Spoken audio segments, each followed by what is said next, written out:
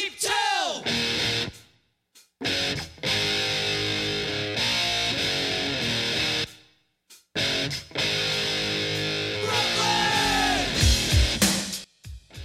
Hello everyone, welcome to Then, Now, Whatever, the Wrestling Podcast, episode 21. We're old enough to drink in America, Kyle. Woohoo! I'm your host, the Doctor Among Men, Duncan Joyce. I'm joined once again by the hardest working Triple H mark in show business, Mr. Kyle Cambry. Hello, it's good to do another podcast. It's been a long time coming. It's been a while.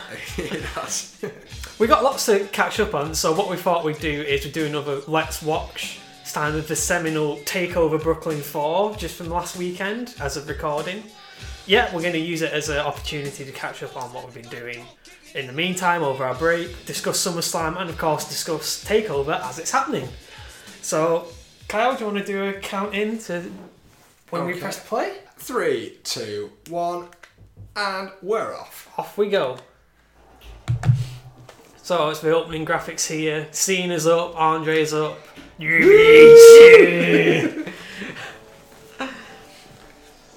And then we're up to Then, Now, Whatever.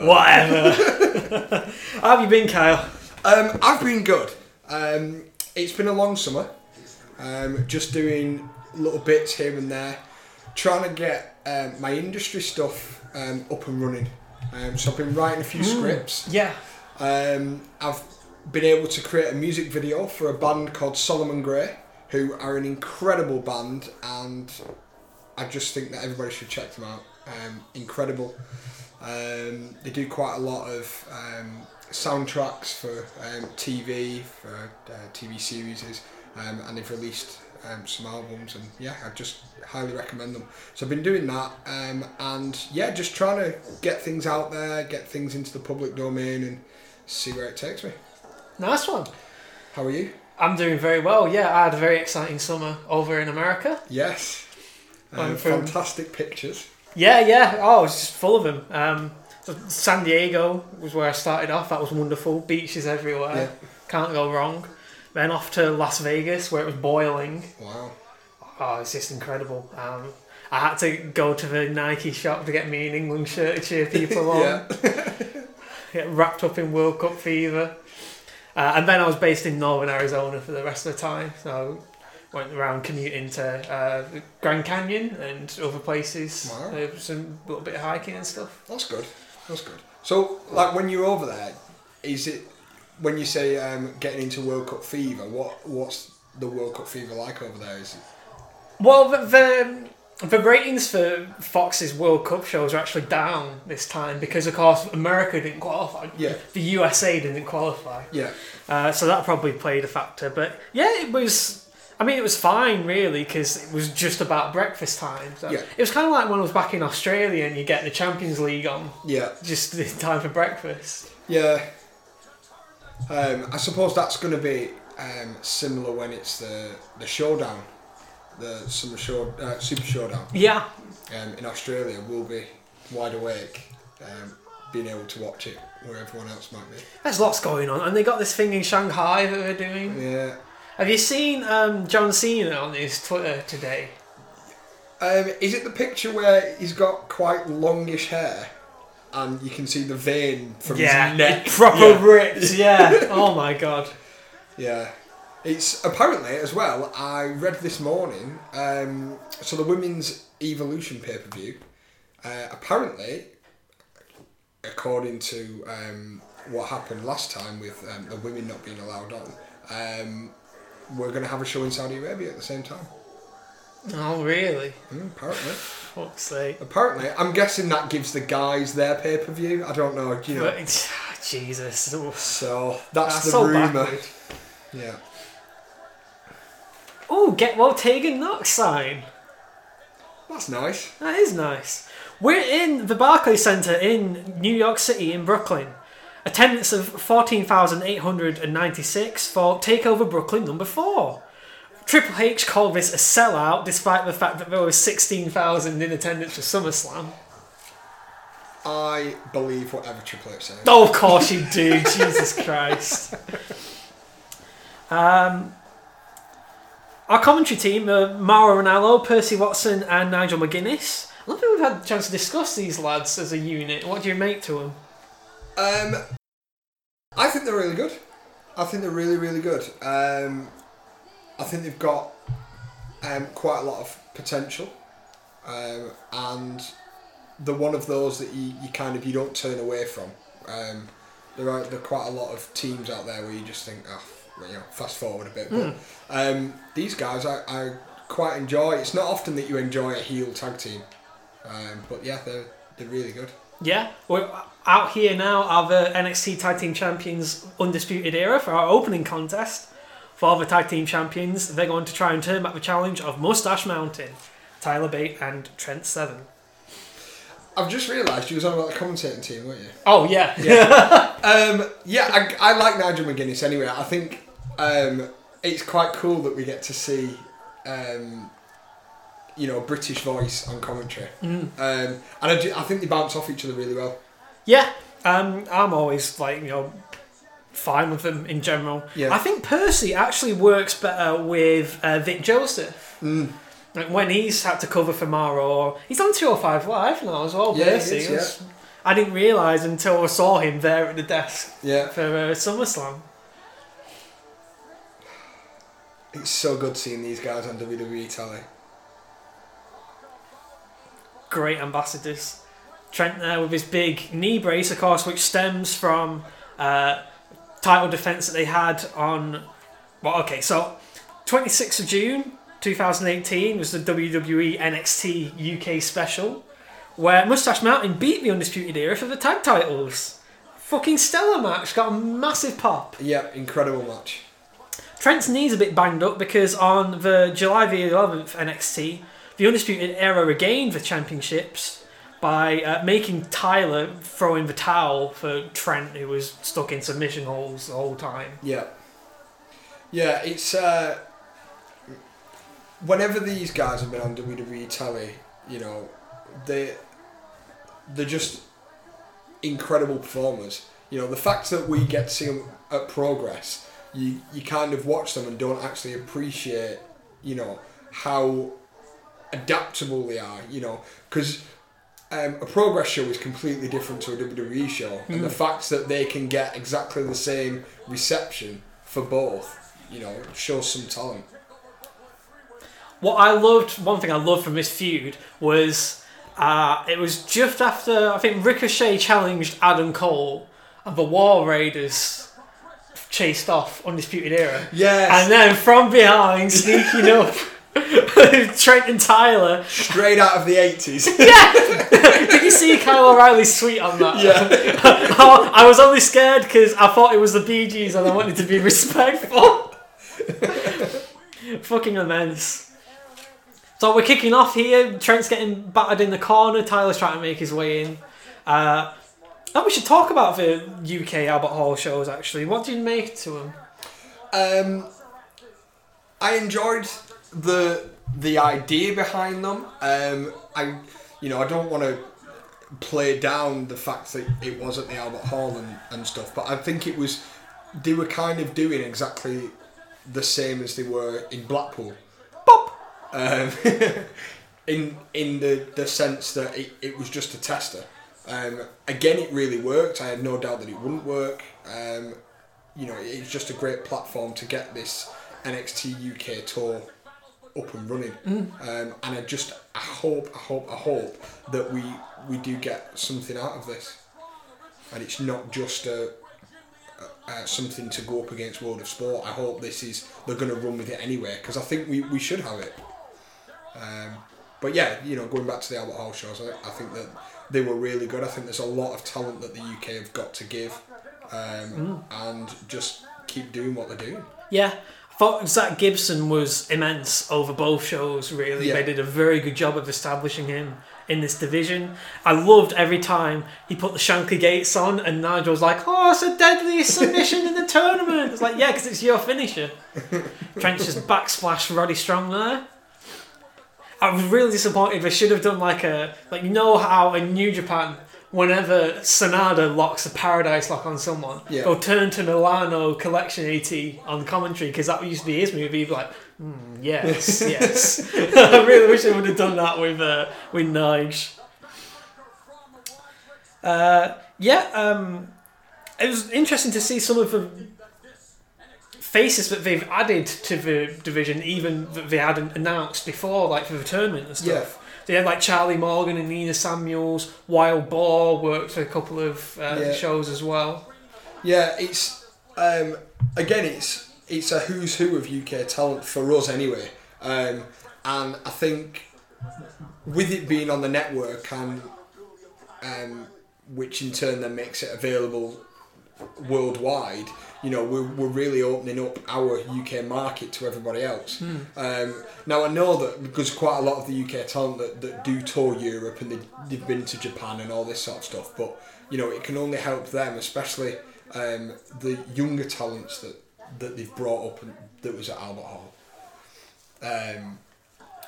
Toni Storm, another one. You know, she's incredible. They had the parade of champions or whatever it was to introduce the Mae Young Classic lineup for this year. Yeah. And the reaction Toni got was much more significant this year than when she debuted last time. Yeah. So I think she's really building up a reputation here, and especially amongst WWE's audiences. Yeah.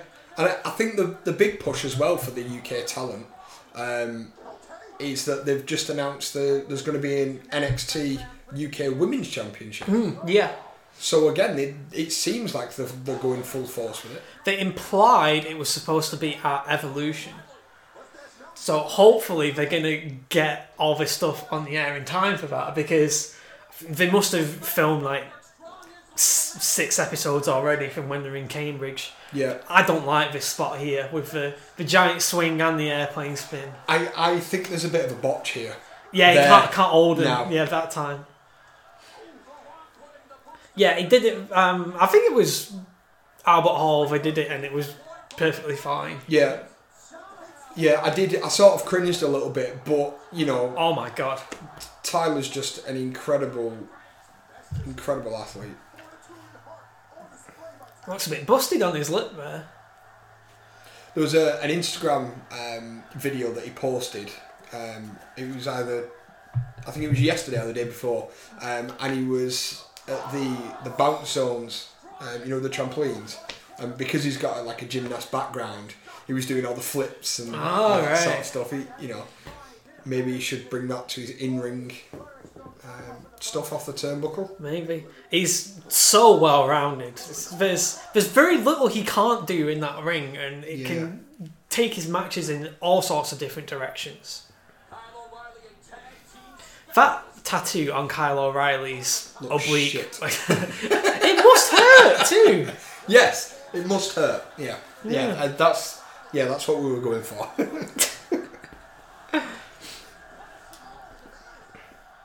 Working the ground and pound on Tyler here. I would love a Kyle O'Reilly and Tyler Bate singles match. Yes. Tyler and Roddy went 1-on-1 a couple of weeks ago on NXT. I still need to watch that actually. Yeah, I think what's good about the tag teams, especially in NXT, is that they're very good singles as well. Because generally, you know, with the exception of, say, Bully Ray, and maybe Edge and Christian, tag teams aren't as good singular. Where, you know, they are just a tag team, and that's kind of where they bode well. I mean, Matt and Jeff, again, you know, they're okay single, but the majority of your tag teams, you know, like Billy Gunn and Road Dogg wasn't really a singles guy, was he? Totally. And they were just the New Age Outlaws. But these four, you know, they'd be perfect as single guys anyway. They've had the time to polish themselves in other promotions as singles acts. Yeah. Really. And it's more, their chemistry comes from things that they do individually and working out how to put that together. This is an unbelievable gory special here from Roddy. We're on 13 minutes and 44 seconds. back to the gory special spot. So I wasn't a massive fan of Roderick Strong when he first started, but it was only until he got involved with the Undisputed Era that I feel he's really come into his own, and we're kind of seeing like his different abilities that he's got. A lot of people thought that about Kyle O'Reilly as well. Yeah. Like, it just shows you how fickle people are sometimes. Like, when he first came into WWE, they were like, oh, it's so boring, this is going to be dreadful. And now all he has to do is play his title belt like a guitar. Like, whoa, this is the best thing ever! Yeah. Yeah, it's just, about giving these guys a chance. But I also think as well, NXT is no longer development like it used to be. Because the guys that they're signing now are well known in their own respect. And they, like Matt Riddle. They've just signed Matt Riddle. There's no chance that he's come here for development. It's development in the aspect of being in WWE, but development as in ring, and then the likes of, they signed Samoa Joe, Bobby Roode. It's no longer the development. It's just NXT is its own brand now. I thought that was the point I was going to make about Mauro being on commentary. Actually, it's conceding that this is for the more hardcore audience as opposed to trying to build someone up so that they can then go on and be the commentator for Raw or SmackDown. Yeah. And if you think realistically, Michael Cole's got a job for life as long as he wants it. Yeah. Tom Phillips is young enough to have that position for decades potentially. Yeah. So it's not as if they need to develop a new lead announcer anyway. No. Hot tag to Trent.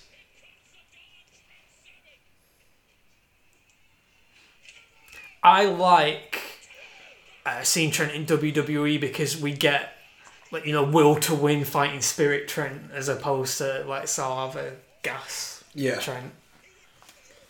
Yeah, I was really, really expecting when they first came out and they did the roll into the ring of him rolling out the other side. Yeah. It's that comedy aspect again that I like about Trent. Single arm powerbomb. Have you been keeping up with Tyler Bates' what I like to call Maverick River Island look? Yes, yeah. It's a cool style. You have to be a professional wrestler to have that style, though. Oh, yeah. To lack that self-consciousness. Yeah, 100%.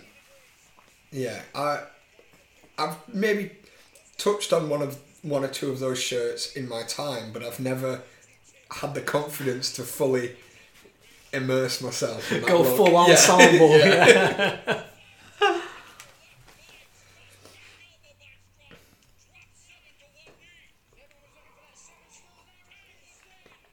Big kick.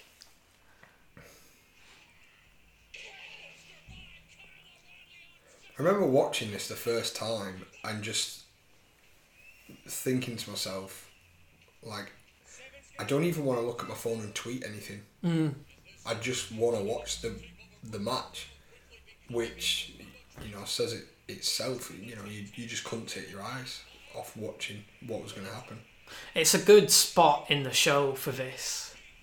There's so many ebbs and flows. It's a good hooking, really. Yeah.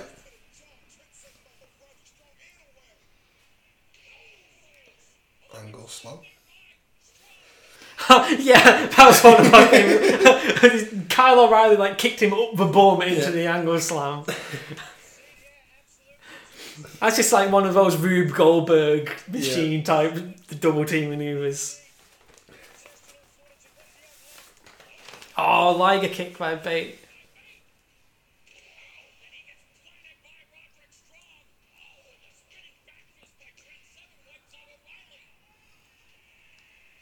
I think there's a nice story in this as well.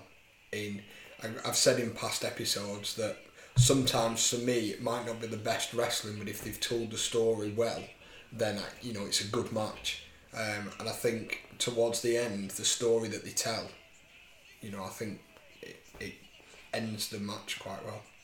That sequence that we just had, that's like trademark British strong style. That everyone comes in and it follows over and over again. Now we're in the double submissions. Tyler Bate is such a beast.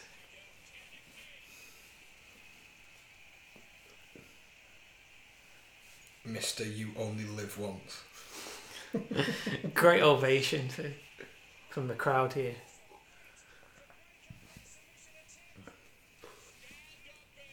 So as far as SummerSlam goes, I missed the first kickoff match where Almas and Zelina beat Rusev and Lana. And you would like me to review that for you?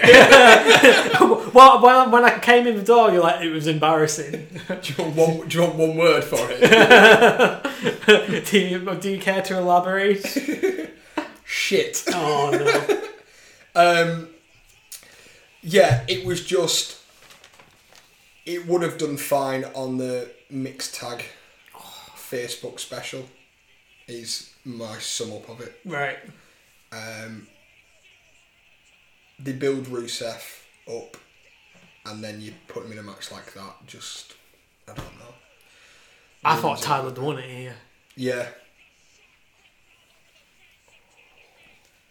It's a nice move outside the ring as well, because he normally does that move in the ring. So for him to get the height to bounce off the rope to come back. Neck spring. Yeah. Yeah. I think it's going to come up on the... Oh no, they're going to do the dive again.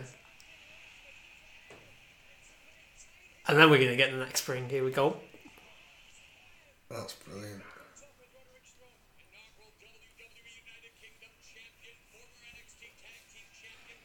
Also on the pre-show at SummerSlam, we had Cedric Alexander retain his Cruiserweight title against Drew Gulak.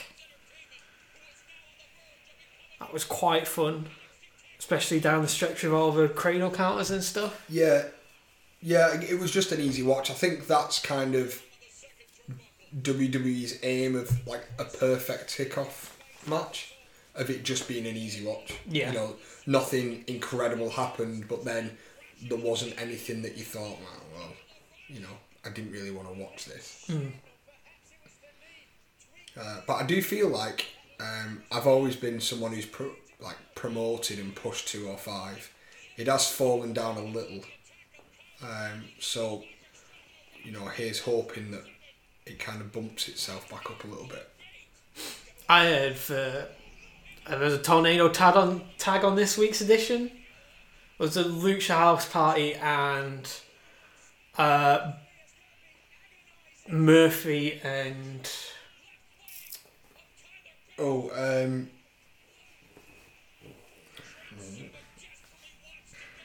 But I just heard it was fucking sensational, so that's another thing that's got to go on my watch list tonight.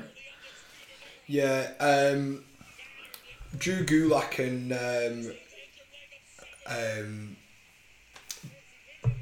But Kendrick and Gallagher. Yeah, they're all a team now, and that's the one thing that I'm unsure of.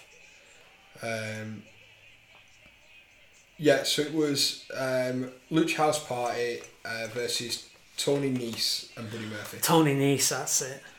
Yeah. We're getting a towel teased again here. Yeah, this is brilliant. I have to say, I didn't like the towel spot in the original match. I thought it was stupid because Mustache Mountain and the champions, they could have... Tyler could have burnt his tag off, thrown it right away there. Yeah, Tyler could have just burnt his tag and they'd have retained. Yeah, I think it works with this because of what happened. Like you said, the first time, yeah, maybe it's not really the right spot to do, but now that it's happened, that it made sense for him to do that. And I did think he was going to throw it in.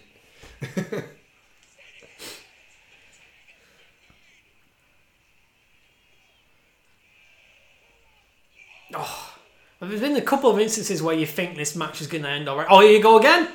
7-star Lariat by Trent. See, that's like the third time you're convinced that match could possibly end. Yeah.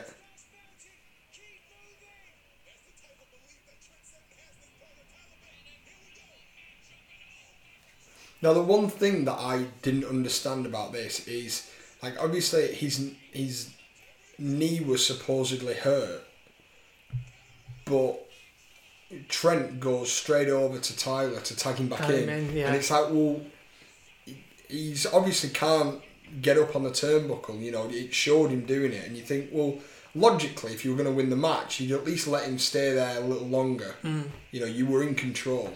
People on Twitter had some big issues with this kick out, and I think the fact that Tyler had hurt his leg kind of protects it a bit. Yeah. Like, he can't do it as proficiently. Yeah, he didn't hit it with full force. Yeah, he's got to think about not only hitting O'Reilly, but protecting his knee.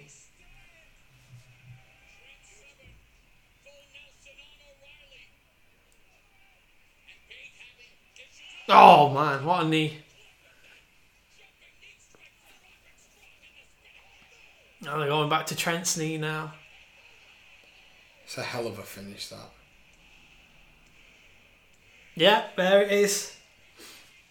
That'll do it for Undisputed Era after 18 minutes and 6 seconds. Second straight takeover in a row that we've got this almost seamless tag team match to kick off the show. Yeah. I kind of preferred the one with Oni and Birch, if I'm honest. Okay. Yeah. This is really, really good.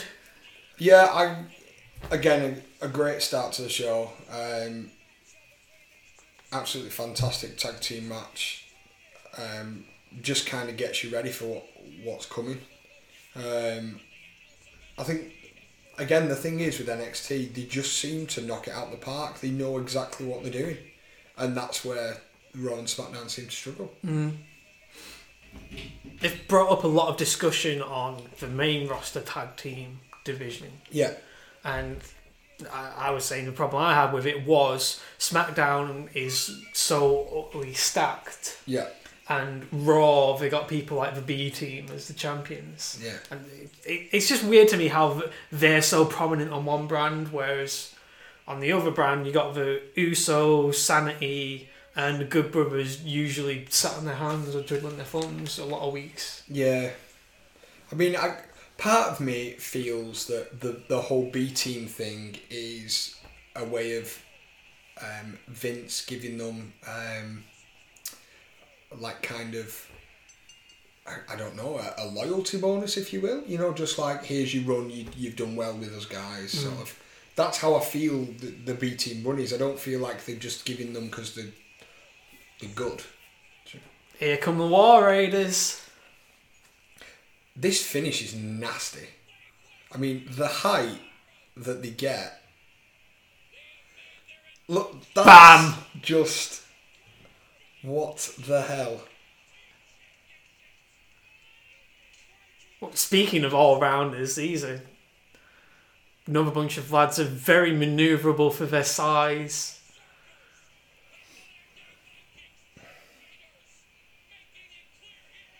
Bam!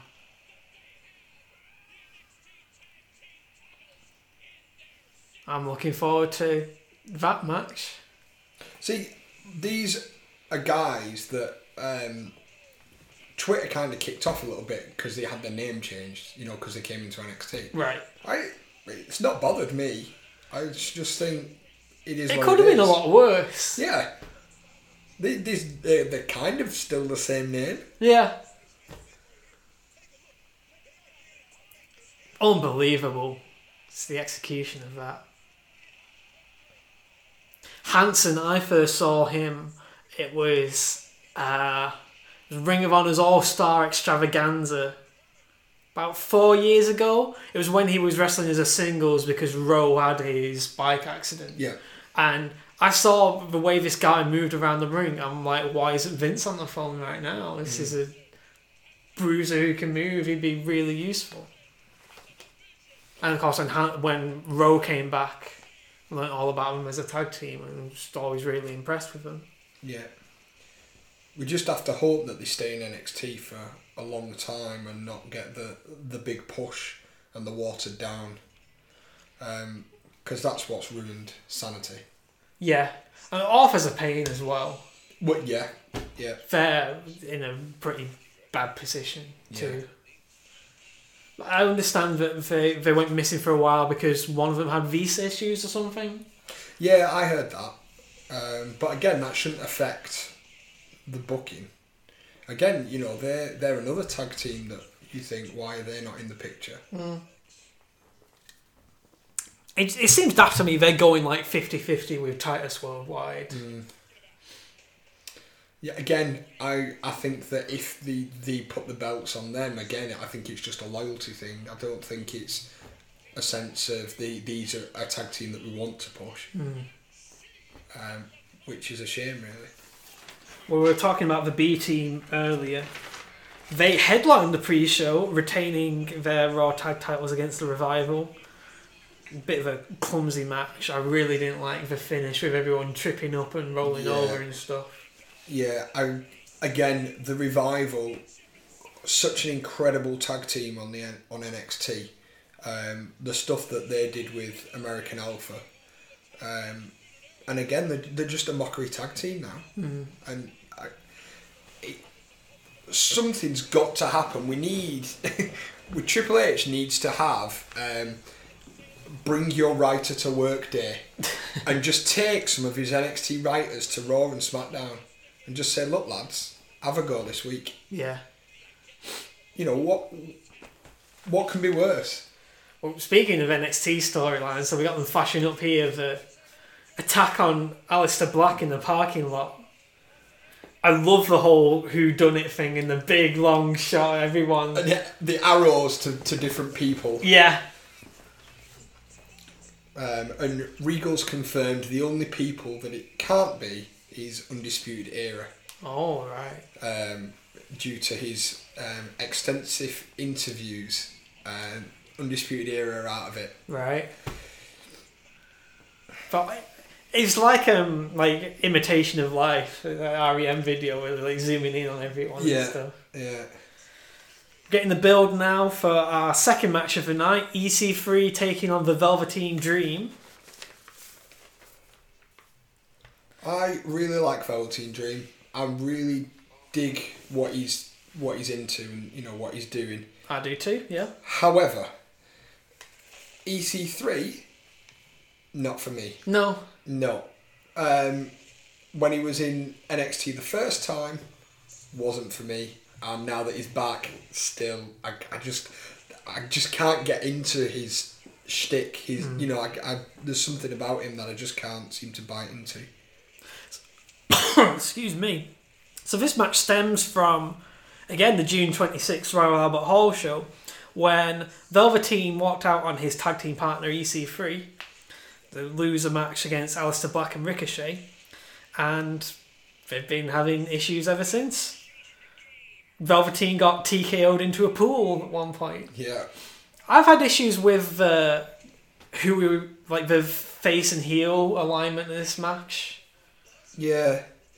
I think you're stuck in the problem that, again, we talk about quite often, in that Velveteen Dream is so over with the crowd that I think no matter what he does, the crowd enjoy that.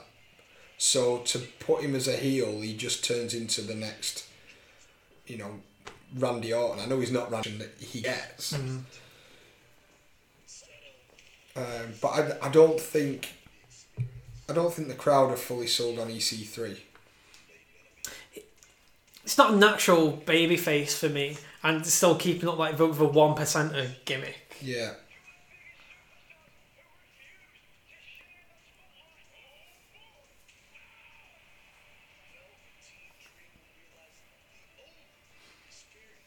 I'm alright on EC3 in general. I think he's miscast here.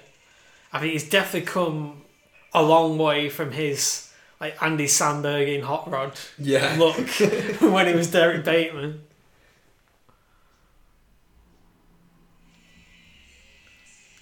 Dream's coming out now. I pissed myself laughing when we're going to see Dream's trunks here. Brilliant. Do you reckon that there was a conversation afterwards or beforehand, with either Triple H or somebody higher up going, do you really think Vince is going to see that? Did you hear him? I can't remember. I don't know actually where it was, but there was some interview with Triple H, and they asked him specifically about this spot. So Velveteen's got "Call Me Up Vince" written on his tights, and somebody brought it over Triple H after the show, and he had a little pause and like, "Oh, you think he means Vince McMahon? Oh, it's his mate Vince. He lost his phone, and he like right." Yeah, we get you now. Yeah, I think he's brilliant. Has the charisma and just so confident. But yeah, that's another thing that he does a lot. He plays up on speculation and stuff. So a lot of people coming into this show were wondering if he was gonna be on his way to SmackDown, I think. I think it's too early to put him up anyway. You know, even if it was like Mania time, I think he's still got a lot of NXT stuff in him. He's so young too. He's like not even in his mid-20s, I'm pretty sure. Wow.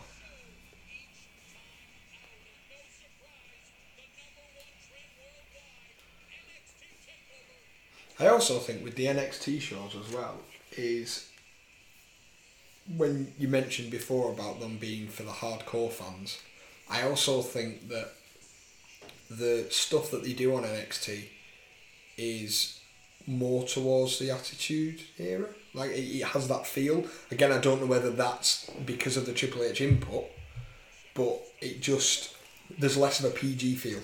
I think a lot of fans will go further back than you and say it's like a NWA Saturday night kind of feel to the show. Yeah. I just mean that, you know how Raw and SmackDown throw the PG down your throats, whereas this, there isn't really a PG feel to it. It's just a good time, if you will. Ring of Honor's weekly television show is rated PG as well, and nobody talks about how that is like a crotch that they're stuck behind. You can do, again, NXT's proof of this as well, you can do a very creditable performance-based show where the wins matter and, you know, you keep a bit of an edge maybe without doing anything that would like violate the vibe of a family environment. Yeah. Well, I suppose we'll get to it, but the Gargano Ciampa match is the perfect example of that.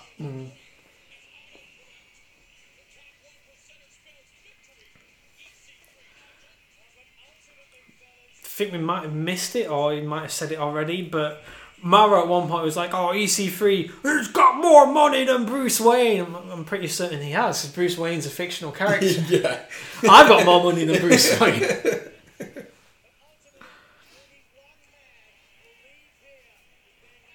Although, are we blurring the lines?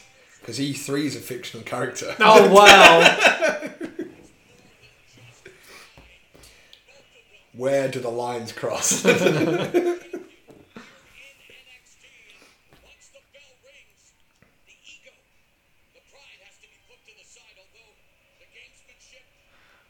Fucking David Dickinson tan on EC3 here as well. My God. Just needs a gavel.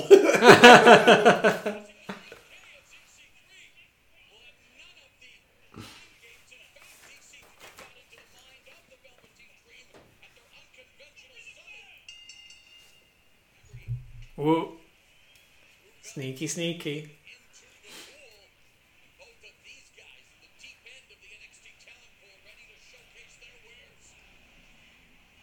There's a lot of Velveteen chants.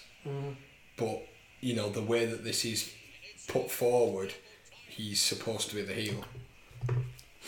Was this about the point where you conked out watching it live? Yeah, I got about halfway through this and I could feel my eyes and then I don't remember. Like, Yeah. I don't remember anything. Yeah, I stayed up to watch live as well. And then we all had a SummerSlam viewing party to watch SummerSlam. We did, and it was good. It's good that I was able to sort it out, because recently, having to work on a Monday, I can never organise it. But hopefully, the idea is always to do that for the big four, if we can get it off. Mm.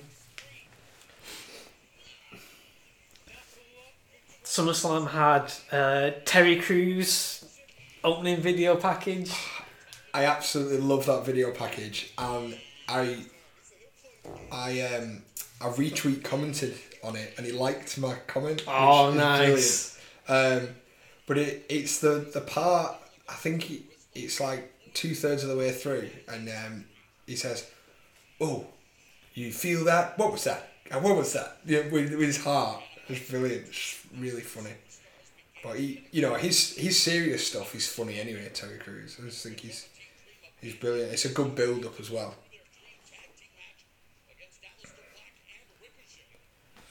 They kicked off the main show with the Intercontinental title match.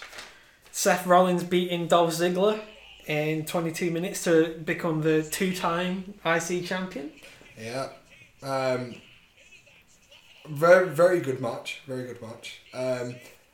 Big talking point was the attire of both competitors. Yeah. Dolph looking like your 1998 SmackDown character from PlayStation when the title is just plastered on. Yeah. Which looked quite fun. And then Seth going with the comic book route. With his Thanos boot, which was a nice touch. I thought it was quite cool. Yeah, we were obsessed trying to see if we could spot all the Infinity Stones on his boot. Yeah. Yeah, I thought it was a really good match. I liked how Ambrose was kind of the enforcer, not there in Seth's corner as such, but he was just like, if any of the crowd's going to jump over, I'm going to take them. It wasn't, there because of Drew. Yeah. But of course, the much awaited return of Dean Ambrose. Yeah. His new lunatic Widow's Peak haircut. Yeah, yeah. It looks amazing. It's so, great shape. Yeah. Bigger, better. Whether that's down to himself wanting to do that, or whether he's been told to get bigger, I don't know. But either way, he looks good. EC3 just nearly decapitated himself over the bottom rope, coming over with that cactus clothesline. I enjoyed the Rollins Ziggler match. Yeah. I thought that it kind of got a little bit belaboured, trying to make it so long, but when we really got into it, it was fabulous. Yeah. Some of the ebb and flow of it at the near end. And yeah, like you say, Ambrose in his role and Galloway as well. It was they didn't hammer you over the head with it. It was just until the end when Dolph was in a losing position and Drew was like, "Oh, fuck this." Yeah. There's an immense DDT on the ramp by Velveteen there. There's a lot of cookie DDT variants in this match. There is, yeah. It's like who can outdo the other. Who can take the weirdest bump from a DDT? At this point, there's a commotion in the crowd, and I was really concerned that there was a beach ball. They seemed to lose attention on the match. But reportedly, there was a fault with one of the big screens up top. And because it was when they were out over by the ramp. Yeah. So they were hidden by the ring, and people were saying, "Bring the screen on" and stuff. Right. Well, talking of a bit of a ruckus in the audience, without giving any spoilers away, on Raw there was a big ruckus during one of the matches towards the end that involved Roman, and it was one of the fans who ran to the barricade and he was shouting at Roman and telling him to suck it and doing all the DX signs to him, like in a forceful way. Anyway, security grabbed him and threw him and his friends out. And like it's clearly, you can clearly see it on the camera, like everyone turning around to what was happening. And yeah, that's what happened. I love this whole throw DX paraphernalia in front of him, as if Triple H isn't like the biggest Roman Reigns fan in the world. That's Neckbreaker by The Dream there. This is very old school, the old Ionian nerve grip or whatever. Again, this is where they just miscast. Like, I mean, people drift off. Yeah. Again.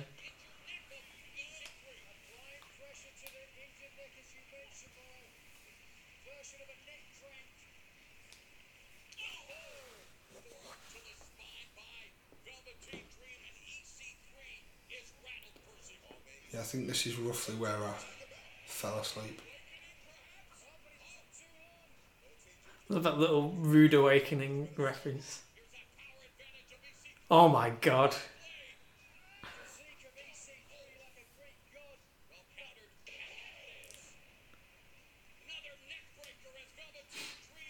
Also on SummerSlam, we had the Bludgeon Brothers got themselves disqualified to retain their SmackDown tag titles against New Day. Fine little match until the finish, I thought. Yeah, the finish was just a bit wayward. Just giving up. Yeah. Basically. Yeah. And then Rowan got injured, so on the SmackDown after SummerSlam, the brothers had to drop the titles anyway. Yeah. Which kind of made you think, well, the SummerSlam result was a bit, I don't know. Yeah. Pointless. You know, the fact that they destroyed them with by disqualifying themselves, and then in the no DQ that you would think they would do exactly the same, they then drop the belts. It did feel, we keep going into it match by match, but SummerSlam it did feel like it had a lot of chapter ones instead of like a blow off or whatever. Yeah. Let's see, here's a weird like leg sweep, non DDT.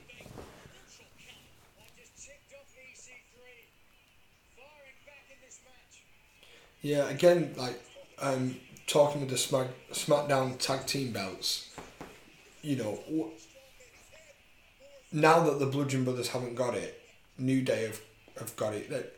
Where do they go from there? You know, the fact that you've got all these tag teams with no, I don't know, there's no end goal, I don't think. They've got this pool of tag teams just with nothing to do.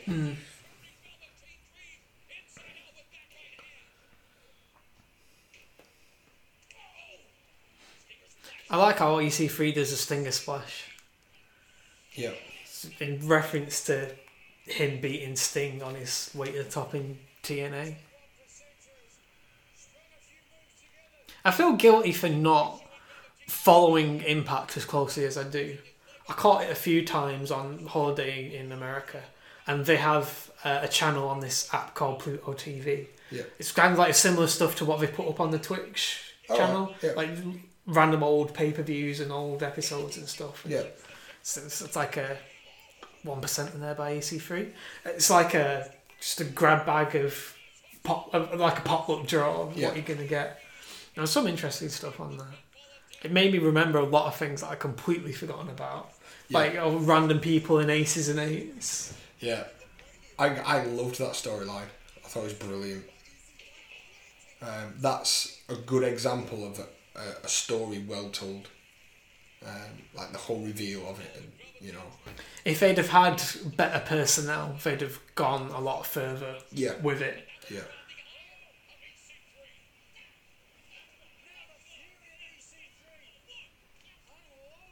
Yeah, it just shows again like the talent pool of TNA. The fact that now Austin Aries is the champ again. You know, he comes straight from WWE back into TNA and he's champion.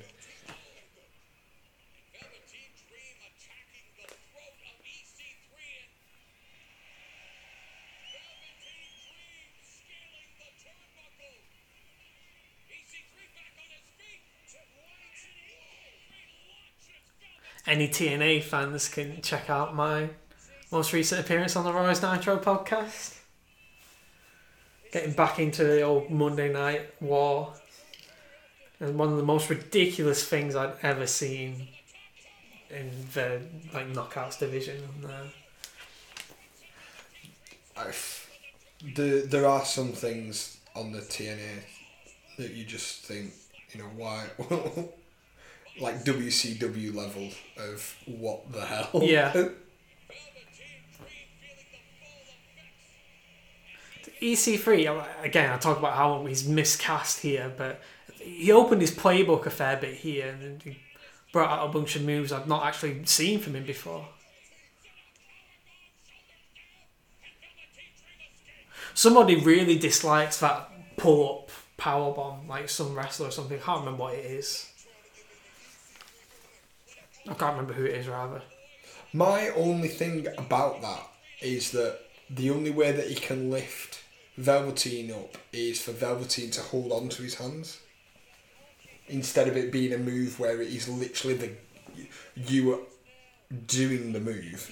The fact that you need the other person to help you with it doesn't seem as good.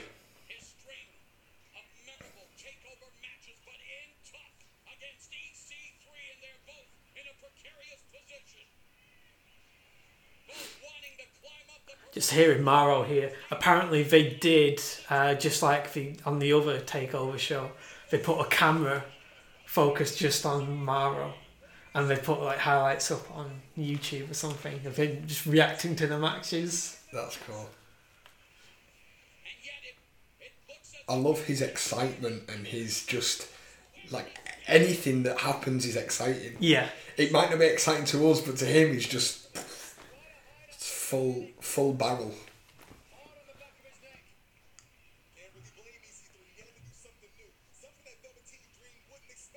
Again, Nigel, he talks like he actually thinks about what's going on in a match. Yeah. What someone's going to try and do. Yeah, there's a lot of questions that he asks, which is nice. Super kick by Dream. Dream Valley Driver sounds like something from Mario Kart or something.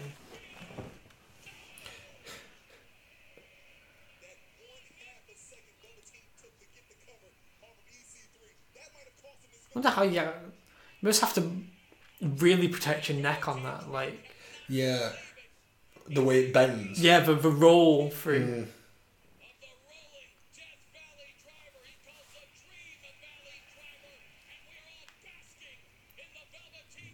He very much looks like Paul Pogba. Yeah.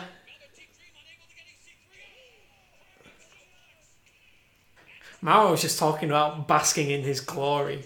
You imagine the Velveteen and Keith Lee feud. Yeah, I wonder how they'll use Keith Lee now he's in. Yeah. They brought him out for a match a couple of weeks ago or something, I think. But, again, it's just... Things move so fast. He was in the crowd at the last takeover and they've not had a chance to do anything with him yet. Yeah. Oh, hardest part of the ring.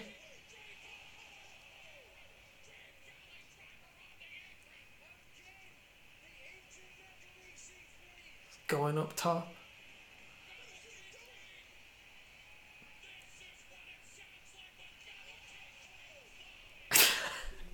Hell of a move. And he's got the win! I forgot the finisher like that. Yeah, so Velveteen wins in 15 minutes, 3 seconds. It's not often. Well, in fact, I can't even remember a time when... EC3's... Call me up, Vince. I don't think I've ever seen a finish where the match is finished on the ring apron. Yeah. And you roll him in and pin. It's always either outside the ring or it's been in the ring. I don't think I've ever seen that happened before. Well, it's about time they did it as well, because they're all on about, oh, it's the hardest part of the ring, you know. Yeah. That puts over that it is actually dangerous, that you can do your moves on that hardest part of a ring, and even in the time it takes to roll them away from the ropes, you get your win. Yeah. Oh, this match could have done with being a little bit shorter. Yeah. For me, as much as I thought TakeOver was fantastic, and it's really hard to rate where matches were, this would have been my weakest. I'd agree with that, yeah. It was... I mean, I didn't really have any expectations for it, but... Oh, yeah, I agree. I don't think there was... I couldn't pick out anything wrong with it, but in the order of all the NXT matches, like I say, this one would have to go at the bottom of me, interest-wise. Yeah.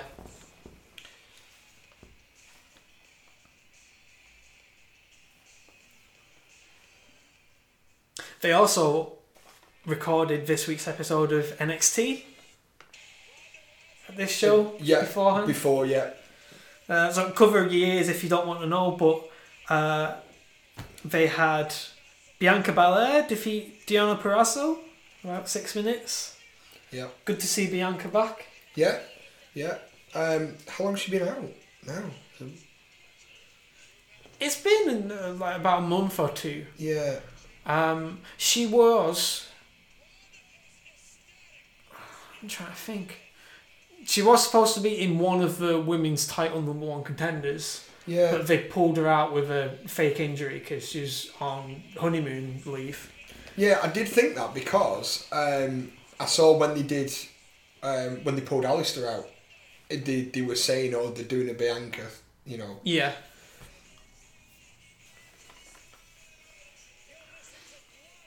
And of course, Pete Dunne retained his UK title against Zach Gibson. About 14 minutes. That's the one I'm really looking forward to watching. Yeah, that should be a hell of a match. And, you know, anything these guys do, you know, if you all think that we're being biased because they're the UK stars, we're not. It's just they are incredible. Yeah. Like Pete Dunne, someone was making the point, he's probably one of the best match-for-match wrestlers in WWE. Oh, look who it is! Bro! Did you see as well, someone took a picture of him, he's wearing flip-flops? Really? Yeah!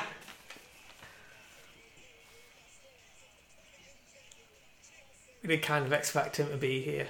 What do you think to him being a Progress show in Wembley? I think it's huge. I think it's good for Progress. I think it's good for the UK scene, but you know, it's good that everything's being amalgamated. I'm excited for the Wembley show. It'll be good. Yeah, I wonder who they'll have him face. It depends what they want to do with him. If he's going there to put someone over, I wonder if he's going to be with like a WWE UK guy, so it's someone that they don't mind him losing to. Yeah. Going into the hype package now for the North American Championship match. Ricochet challenging Adam Cole for the title.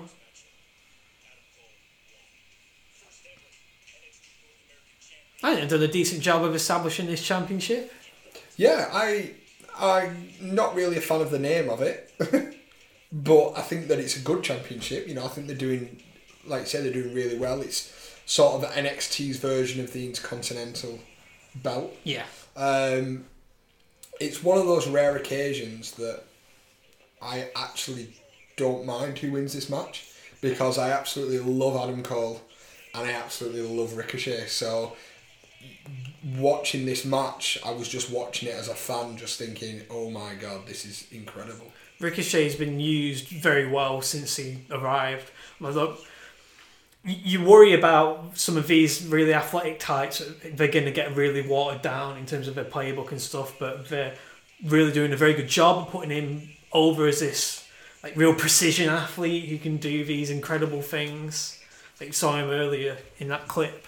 Do that flip with Velveteen. with Velveteen. Yeah. Oh my god! What? It's incredible. It's stuff that you just can't teach. Like, oh my god.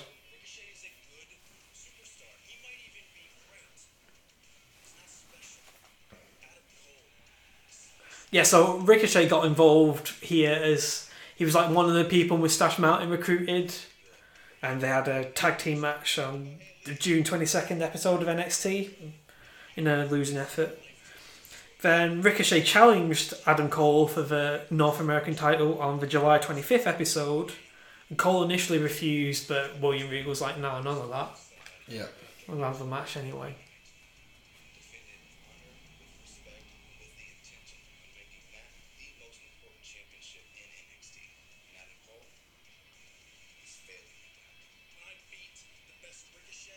Poor.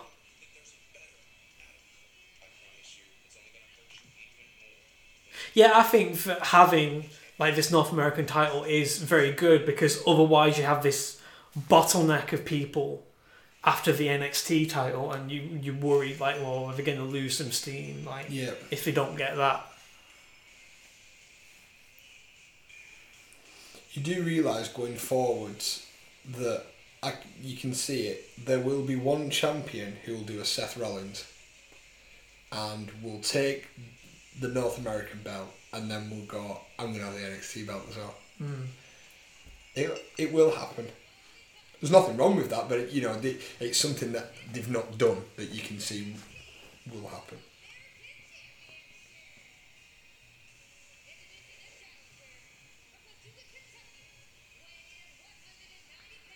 I'm not sure of Ricochet's theme though. No. It's very, I don't think basic's the right word, but it doesn't give you that hype, when the music hits and you just think, oh my god, burn it down. Yeah. Like that, it's not got that, I don't know.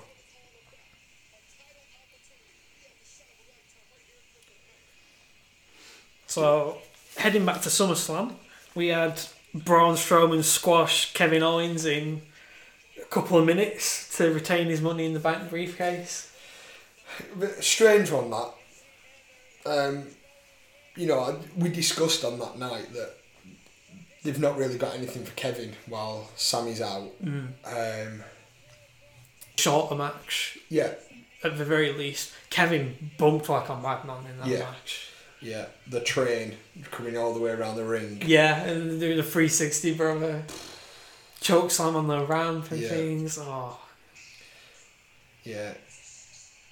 I thought it worked well as a kind of palate cleanser. Yeah. Is like SummerSlam, it uses a lot of the same plot threads and devices throughout the show, but it spaces them out, so it didn't feel quite so laborious. Yeah. Well, I think our biggest conversation when it happened was, there's now time for something else. Yeah. What was going to happen?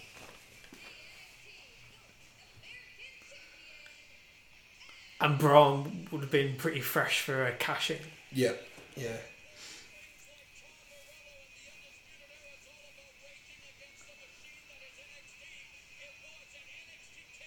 So, Adam Cole, on this front row where the camera is, his girlfriend is sat. Yeah, Britt Baker. Yeah.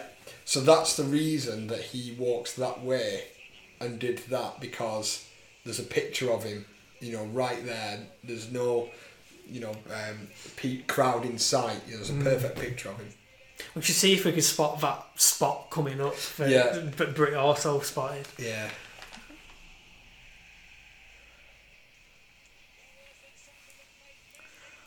Also on SummerSlam, we had the SmackDown Women's title match. Charlotte beat Becky and Carmella in a triple threat to regain the Women's Championship. It's her 7th reign on the main roster. Hell of a feat. I personally didn't like the fact that they've put the belt back on Charlotte. Yeah. I would have liked Becky to have had it. And I think that's kind of the general feel of people that I've seen on Twitter, you know, people I've talked to. Yeah, I don't know. So I thought Charlotte was really sloppy in that match. Yeah. She was like whiffing on a whole bunch of moves and stuff. Like they didn't have the timing quite right. Carmella pleasantly surprised me. She was mostly pretty competent. Like there was only one dodgy drop kick she had. Yeah, I do fear for Carmella now. Now she doesn't have the belt. Because no disrespect to her, I don't think that she's championship quality. So where they go with her now, I'm not too sure. But you know, I would like to see Becky with the belt in the near future. Of course, that led to the big talking point of Becky turning on Charlotte after the match, and the crowd remained with Becky because I think everyone was like us. We wanted Becky to get the win. We feel justified in her actions. Yeah, and going forward, I'm on Becky's side. Watch SmackDown again. Everything Becky said in the ring, I was totally on board with her. It was justified. Yeah. Charlotte comes out, you know, just for the belt. Well, no, she deserves the belt. Yeah. It's not. She didn't attack you just because you won the belt. She attacked you because she wants the belt. You know. Yeah, and I think that's the thing about this feud as well. So, and look at this timing from Ricochet here. The complaint is how Charlotte wound up in that match. Becky had to go on this really long winning streak to get a title opportunity. Charlotte waltzes in, wins one match, and she's in the match. Yeah. Yeah, there's a very Romanesque feel to it. Yeah. So that's a parallel a lot of people have been drawing to lately.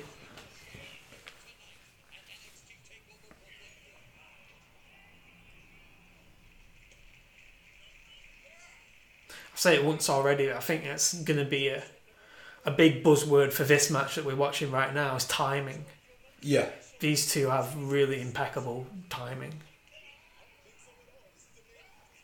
Yeah, there's at least 7 or 8 high quality moves that, you know, there isn't even like a slight space for a mistake. It's got to be perfect, and it is. You can pull it off, yeah.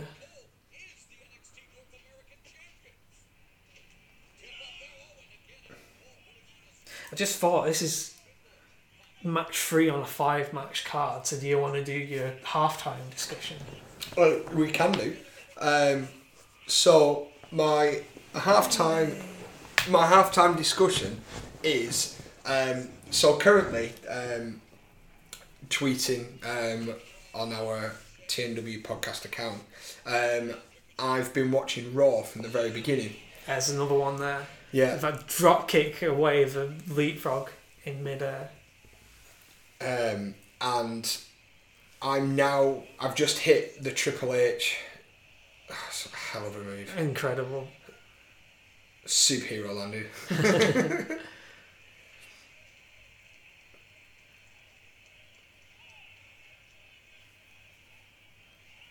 So it's Triple H coming back from injury in 2002, right? Yeah, so it got me thinking, what WCW guys do you think made it from came out of the WCW by best?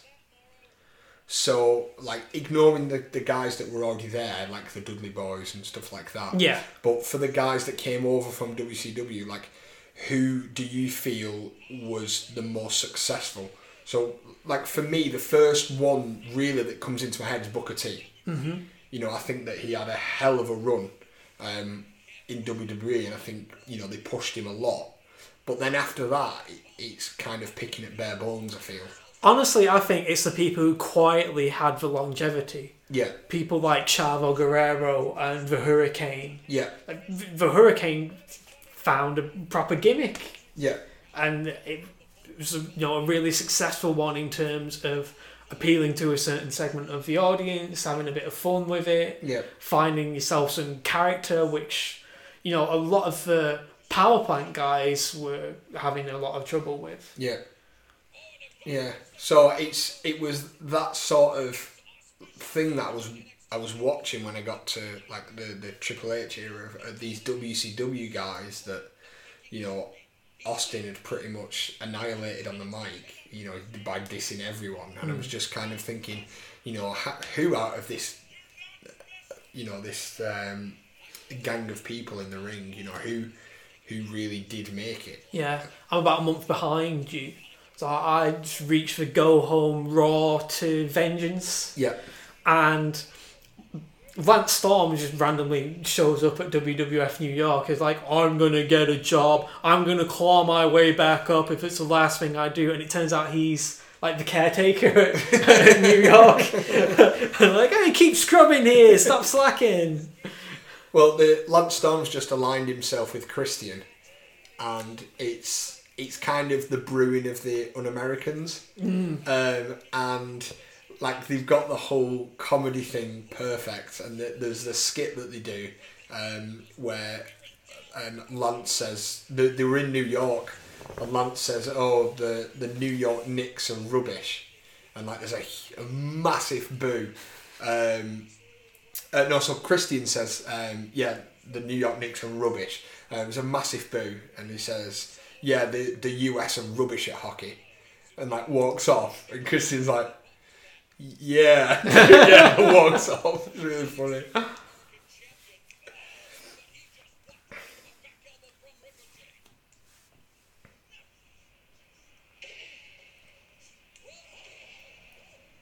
Do you know who probably did the best out of the WCW folding? Go on. John Laurinaitis.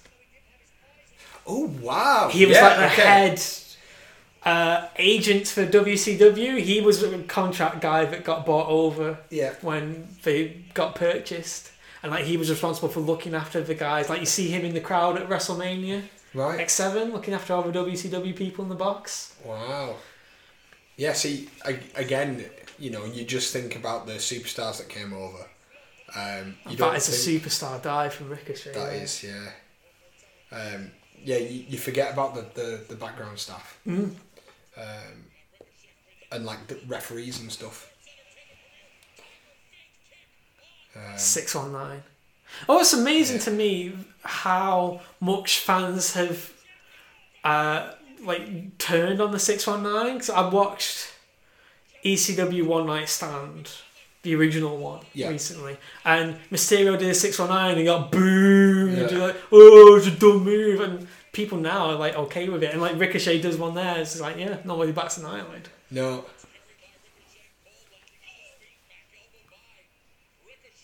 He had a lot of problems.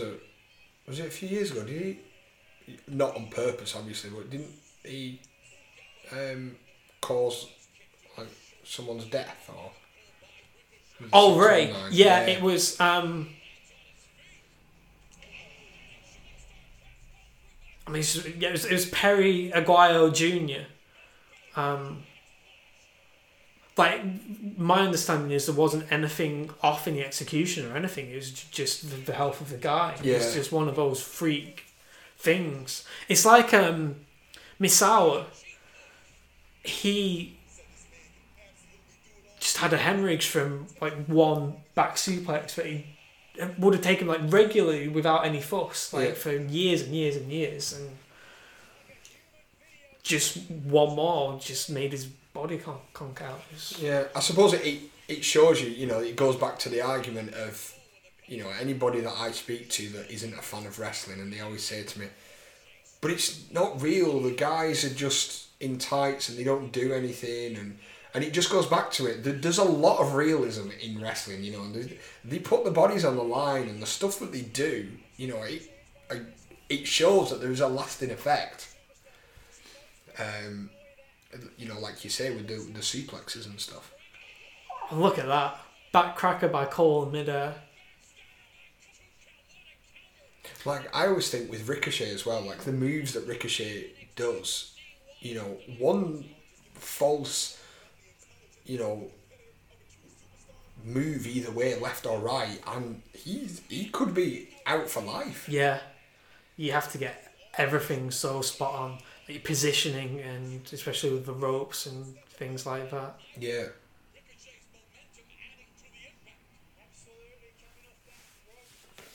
Yeah, the tights one always bothers me. People are always like, oh, probably don't do it in their underwear. I'm like, not in their underwear.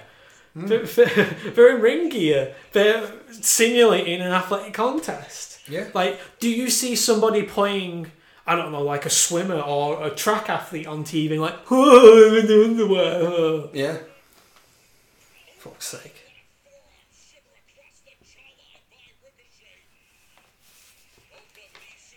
Looking angry here.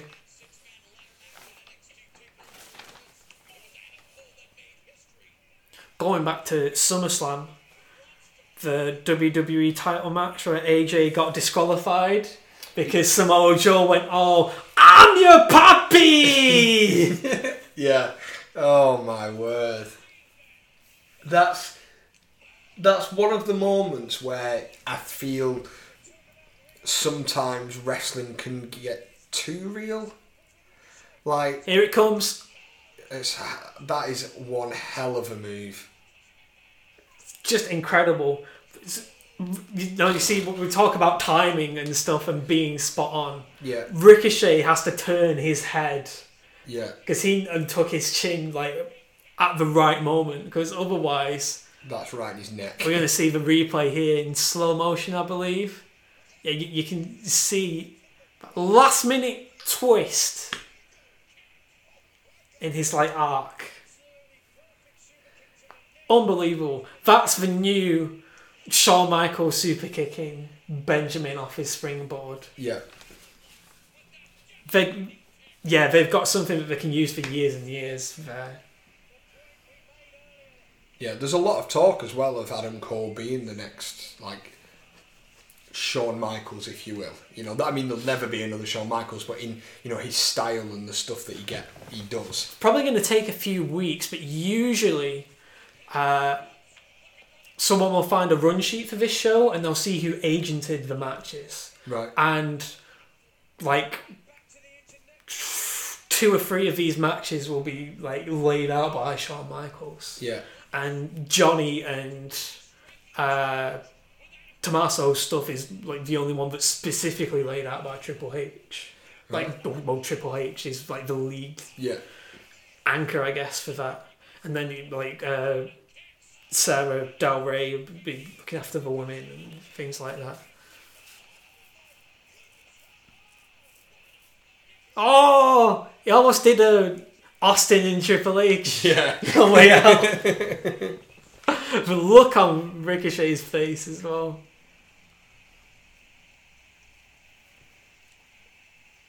Standing ovation, well deserved. Absolutely. No, I enjoy Joe's antics.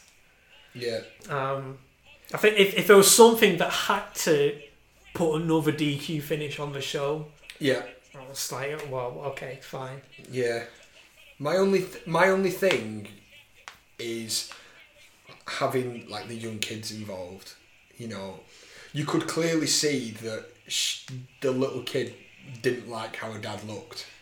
Daddy, you're bleeding. Yeah. Yeah. And then when she gave the kid to AJ, she did not want to be in AJ's hands. I don't blame her. And like that's the fine line of, you know, did that need to be there, or at least on camera? I think it just, like, in general, the way Joe's trying to get under AJ's skin, it makes sense because they've got, like, 10 plus years of history together. It's going to take something really personal to make AJ snap. And, you know, like, what could be the last straw when, you know, they've put up with all their stuff already. Yeah. And I mean, he comes up there on SmackDown as well. You know, puts him to sleep and says, Wendy's not coming home. He's already asleep. Daddy's gone night-night. Yeah. This move. Ricochet's having a think because Cole's on the apron. Holy shit. Oh, God. That's the move of the night for me. Absolutely. Move of the night. And then here comes a follow-up. I don't know how he gets so many spins in this. It's unbelievable. It's just... We can count them. 1, 2, 3.5. Yeah, Jesus Christ. 6:30 splash. That'll do it for Ricochet. Gets his first North American Championship after 15 minutes and 19 seconds. It's such a precise, crisp, clean matchup. Yeah. Very well done. My match of the night. Hmm? Yeah. My match of the night, 100%. I've got no issue with you saying that. I've got a different one that I personally got even more enjoyment out of. Yeah. But holy shit, that's fantastic. Yeah.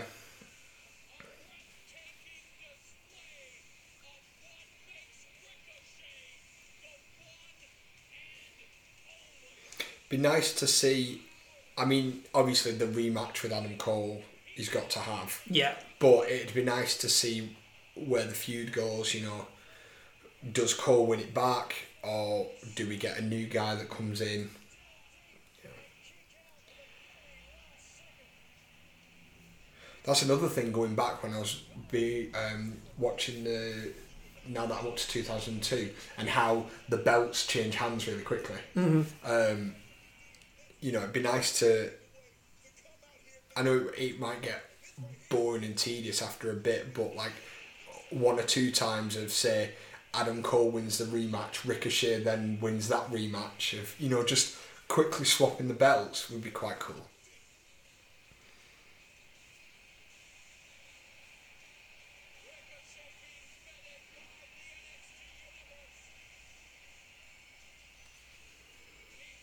I quite like the look of the belt, but the strap's really thick.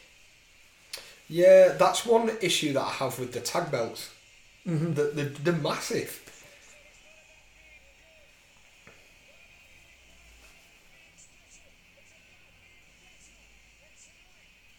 So Hell in a Cell's the next main roster show.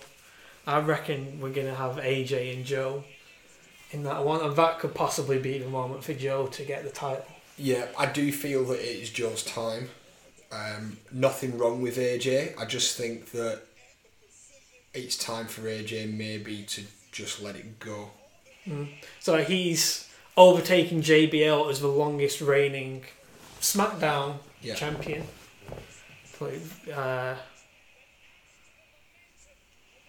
When did he win? It was like November or something, so he's on like 280 plus days, something like that. 283, I think it was. 283. Yeah, I do think that it's Joe's time, and I think perfect in a Hell in a Cell. Maybe we could have some misdemeanors. Something could happen. But overall, I do think that it'll be Samoa. This is pretty cool with the laser light. Yeah.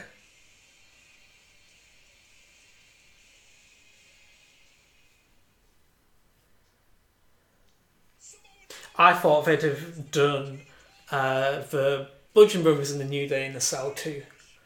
But of course, that's got fast forwarded because Rowan got injured. So I wonder who they do from the Raw side, actually. I'd like to see a Hell in a Cell match. Whoever it is against the B team, but for them to just annihilate the B team. Like, just rip them apart. And it to be brutal as to be like, holy shit, like, clearly the B team shouldn't have these belts. Like, that it'd be good to go down that storyline. Like Authors of Pain, or, you know, something like that. Just completely rip them to shreds. Yeah.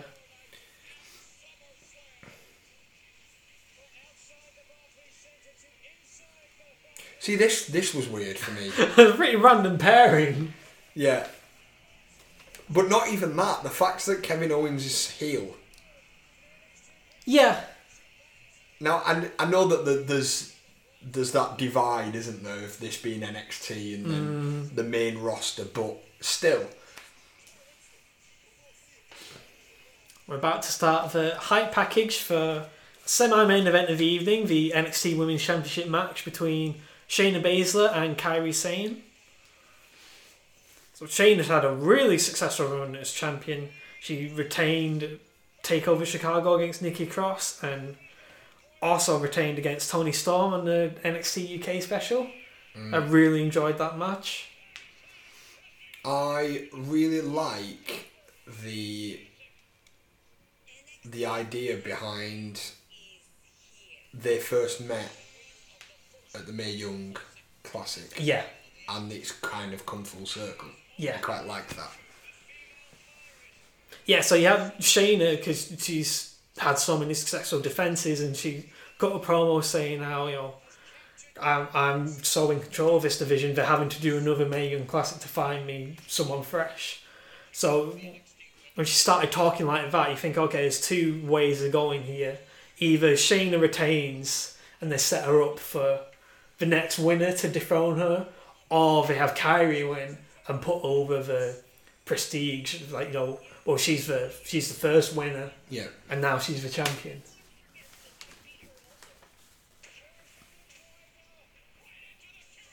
So they're putting over that since the Mae Young Classic, Shayna's actually beaten Kairi, so they're even 1-1 in terms of head-to-head matches. It's the idea of pondering whether maybe Shayna's rate of growth has outgrown Kairi's. Yeah.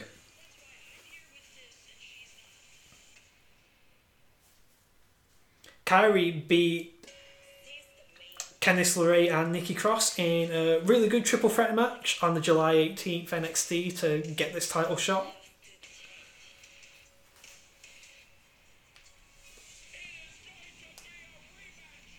I like the belt design. Yeah. It's got some... Because it's practically the men's belt. Like, the same. Yeah. They've both got pretty good nods to the old Intercontinental belts. I really appreciate.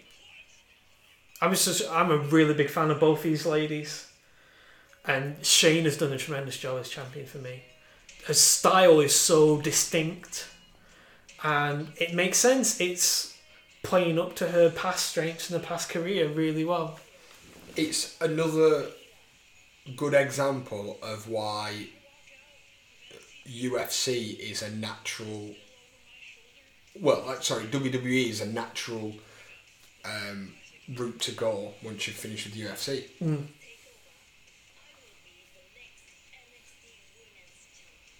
You know, we can add Matt Riddle to that now. Yeah.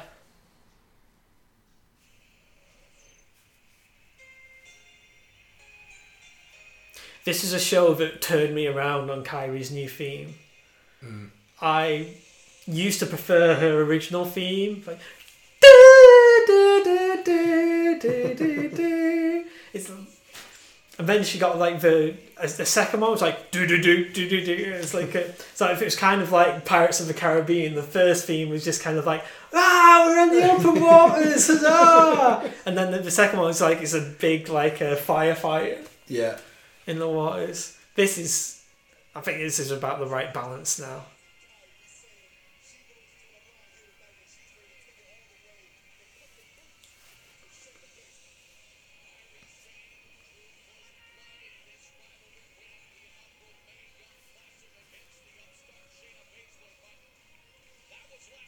A lot of her contemporaries are in this Mae Young Classic this time around. So you got Io Shirai, another one who made a name in Stardom,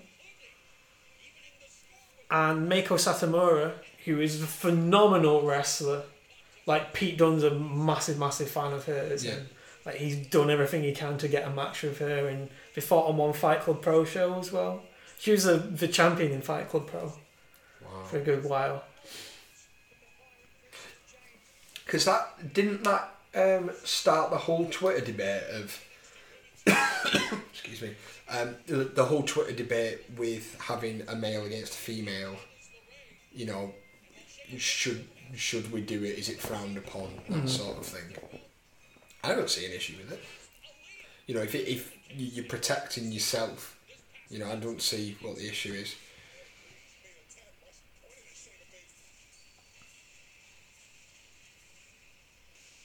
There's been some really good intergender wrestling, and I think that's what frustrates people about Candice's run in the company so far, because she made her name off of intergender wrestling, and everyone's like in a sulk about how we don't get that anymore. I'm like, well, I'm sure she knew what she was getting into with the environment and stuff. You can tell Triple H is a big fan of it because of like, look at the mixed tag from WrestleMania he was in. And that was an incredible match.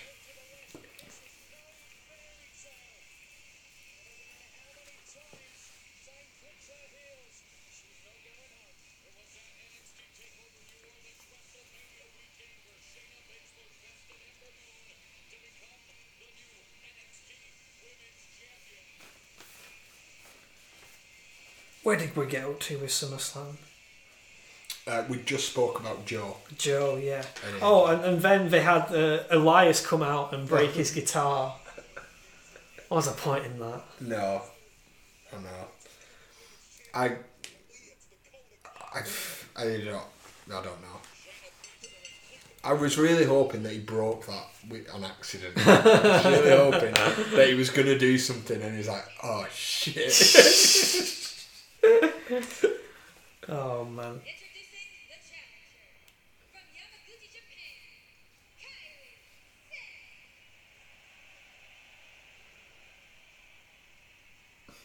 Hey. Yeah. It's like the Uncle Sam poster, I need you. There's a big anime feel to it. Yeah. Like the style. Somebody pointed out that when Kyrie ran off Shayna from one of the matches and she was all dressed in leather and stuff, she was like, oh my god, she's proper like this anime character. And someone tweeted that to Kyrie. It's like, like, yeah, I love that person.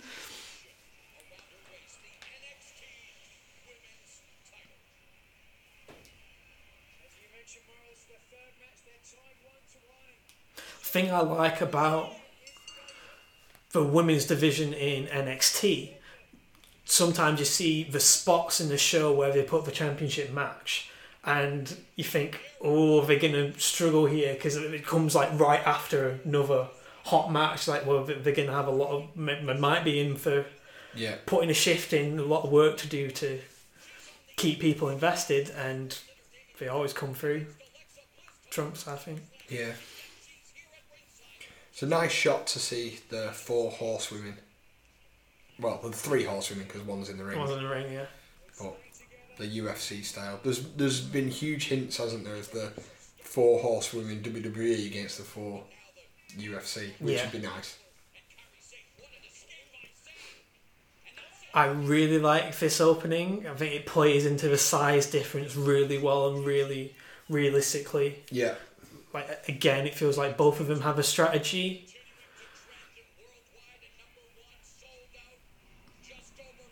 Kyrie knows that she's going to have to work with a low centre of gravity, work from the bottom. Shayna, just her usual, like, so sound, and she knows that when it comes to mat control and having a vertical base, she's got the advantage. So she's like, okay, well, you come to me. It's up to you to take me down because I want you to come to me because I want to get you in a hole. Yeah. I've been very surprised, in a positive way, of like how well Shayna and Ronda have really formatted into the WWE style. Yeah. In the you know, hitting the mat and being able to slam people without it looking, sloppy. People are constantly playing them off each other. Like, Shane has been so good with her run as champion. Like, Shane is everything they want Ronda to be. I'm like, no, they want them to be 2 completely different people. Yeah. Shayna does not wrestle like Ronda at all. No. They want Ronda to be like the all-action, like babyface Yeah. who takes command and is speedy and stuff and stuff like that. Shayna is the standard ground. So conducive to her being a heel. Yeah.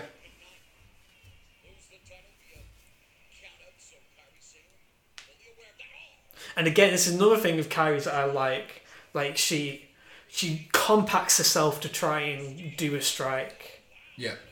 Like it doesn't make sense if you're smaller. Like everyone always goes to the clothesline. It's like everybody's go-to for like a takedown and stuff. But if you're much smaller than someone, you can't really like make yourself big and get a knockdown that way. It's better to focus on one bit. And some of this legwork here from Shayna is so vicious. Like the angle she sends her leg at.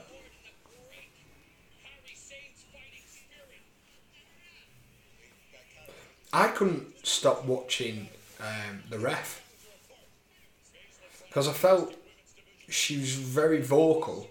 Yeah. And very like there was a lot of hand movement compared to your male referee. I don't know. She was trying to put across. I don't know. Like the effort of this being my first match, so I'm gonna be over exuberant, if you will.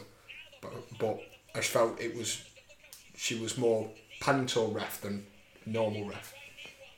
I mean, it's not a bad thing, but she just kept catching my attention from being very hands-on.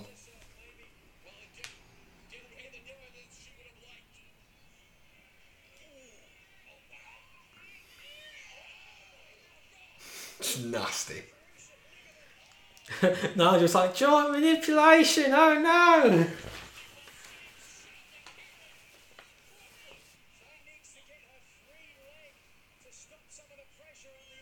Oh, unbelievable.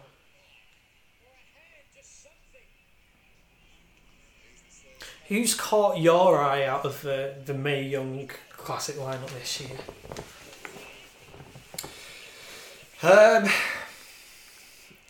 It's nice to see Toni Storm come back. Yeah. But I was really looking forward to seeing what's she called? She got injured, didn't she? Tegan Knox, yeah. I was looking forward to seeing her, but I do believe she's filmed a few rounds, hasn't she? Oh yeah, yeah. I've not followed spoilers or anything, but my understanding is she got injured in a match, and it's yeah. No, what I mean is that we can still watch her, Yeah, she will be in the turn. Yeah, I think it was like the second showing or something like that. Yeah.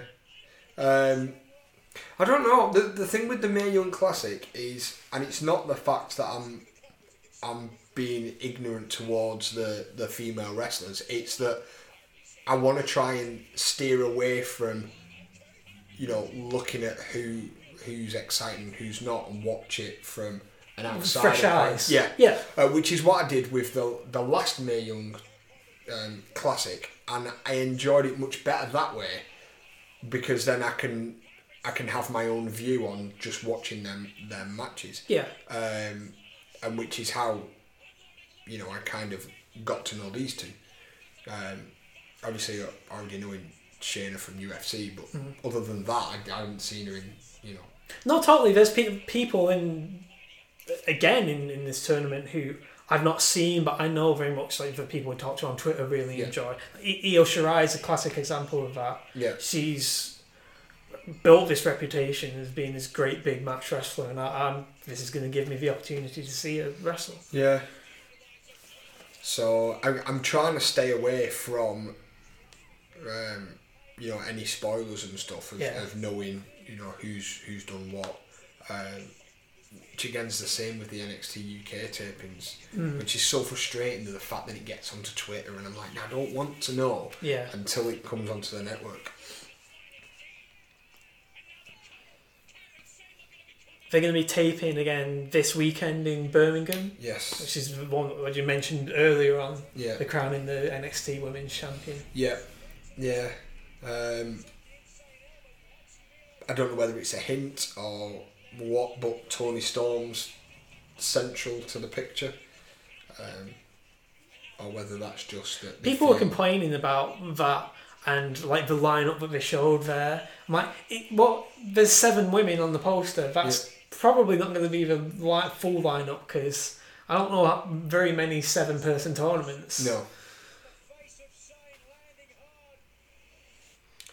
And apparently Pete Dunne is defending at Birmingham, so that'll be nice to see. They announced this morning Tyler Bate, Pete Dunne versus Wolfgang and Mark Coffey. Yeah.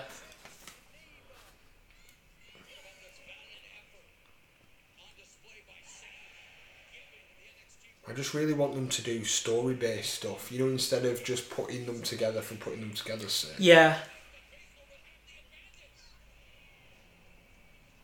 Because that was one thing that I did feel with the Albert Hall stuff.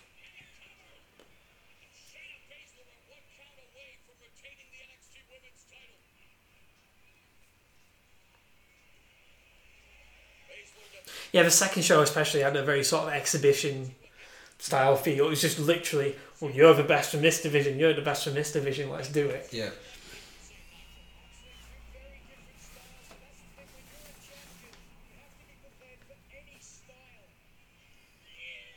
Akira Fuda clutch time.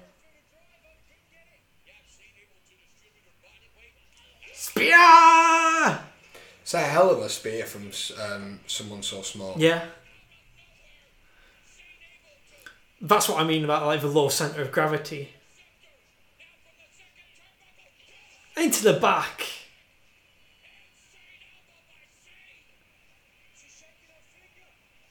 Doing it again. It's not done either.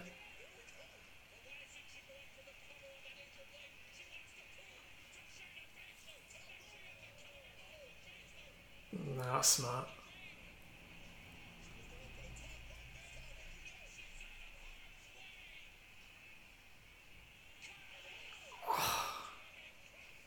And I cringed watching that because she hits her thighs and rolls over. Instead of it being like the stomach. I was thinking that's a hell of a bend to hit your thighs. Time for the elbow. The people's elbow. The pirate's elbow. I was losing my mind at this point. Never seen that get kicked out of.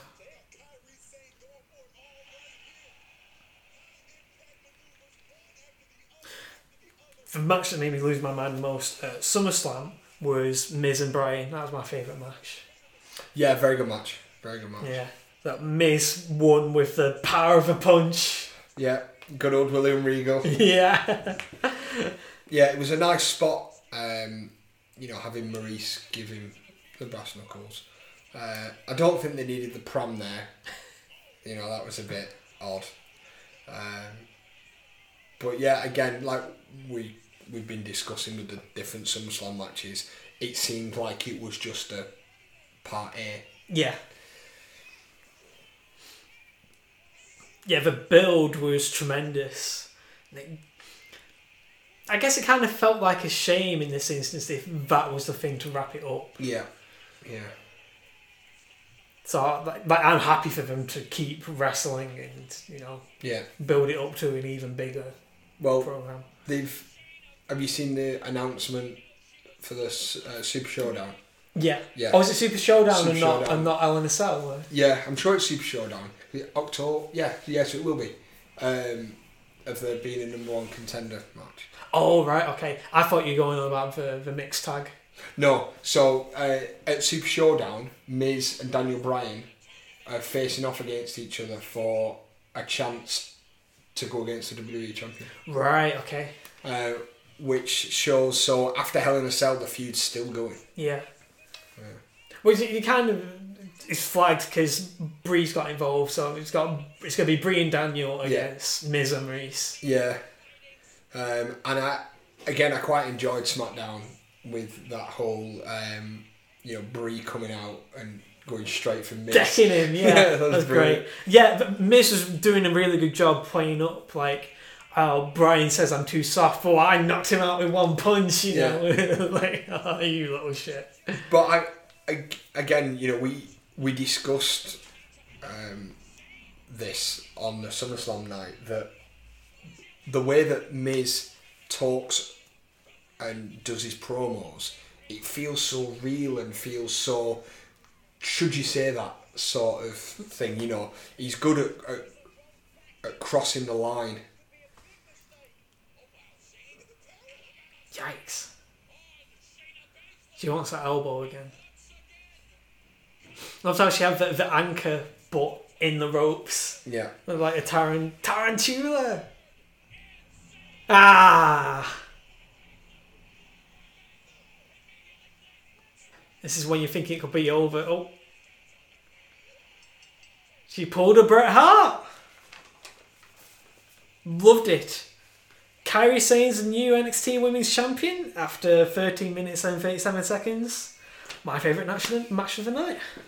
Yeah, really enjoyed it. I can see why. You thought it was the best match of the night. You're very pro Kyra. Yeah, definitely. Good finish. Didn't expect that finish. I did think that Shayna was going to win there. Yeah. So it was nice to see that twist. Again, it just shows that the women's division in NXT is, super. It's doing really well. Mm. They tend to have very strong champions. Yeah. Asuka was champion forever. Ember Moose, relatively short in comparison to everyone else. But if you look at the title reigns in the men's singles division, like Ember, although she's one of the shortest NXT women's title reigns, she's still longer than like the vast majority of the men's title reigns. Yeah, I just love this. Like the transitions that they had together were so smooth. They kept me guessing really well. Like you say here, I thought Kyrie was done.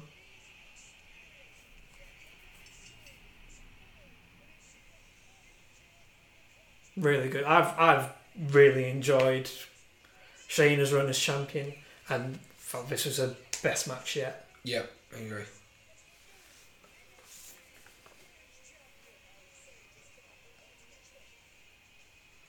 Yeah, my one thing that I'm not so keen on with NXT is when it gets round to WrestleMania time, is you always know who's going to be coming up and who's not, and with the belt drops and stuff like that. Mm-hmm. And I just think that with stuff like that, we maybe need to see a curveball thrown in there, so that, say, I don't know, the champion retains, still goes up, because then it's a shock because he's the champion. You wouldn't see him go up and then he drops the belt. Have that, because at the moment it's always right. They've dropped the belt, he's going up. Just changing it around a little bit.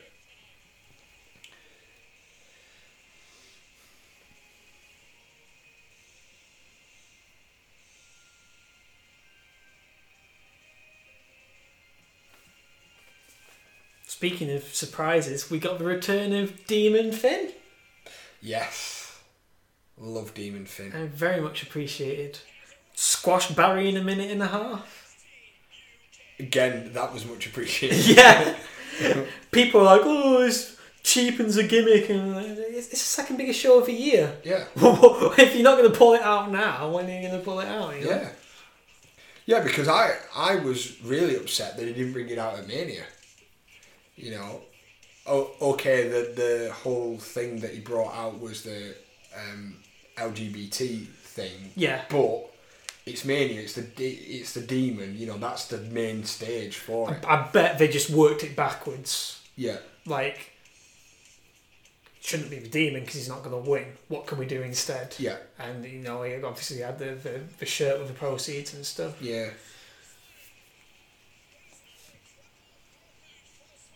Oh, Becky.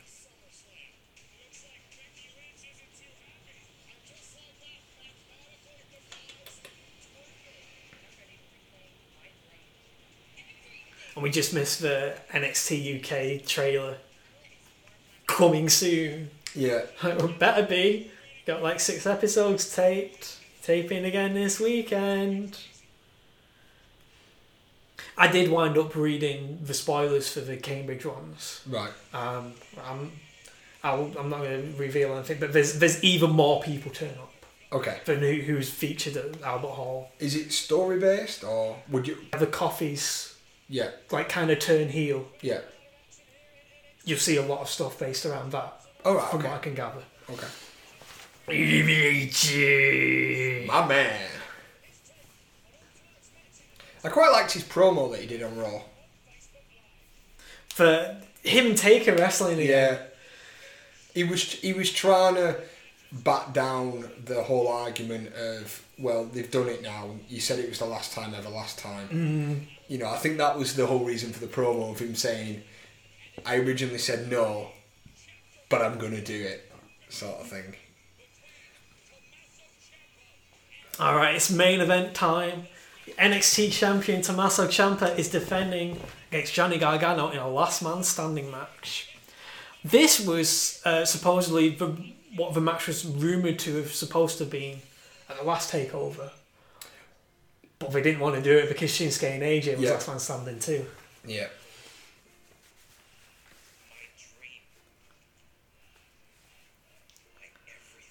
So this is the big story of the summer on NXT. Tommaso beat Gargano with his arms tied behind his back at the last takeover. Campaigned for a championship match. Got it.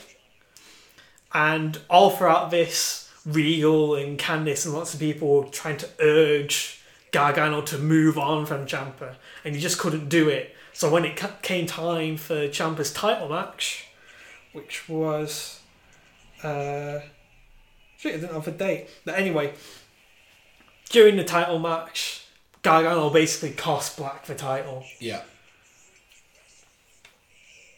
Tommaso is the champion. Thanos wins.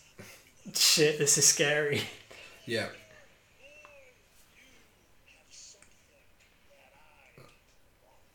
I really like Aleister Black. I think he's really, really good. Yeah. I love him. Have you seen... He's got a WWE Elite figure coming out. Right. Looks incredible. Really? I want it so much, yeah. So here you're seeing Gargano's interference, knocking the belt into Black.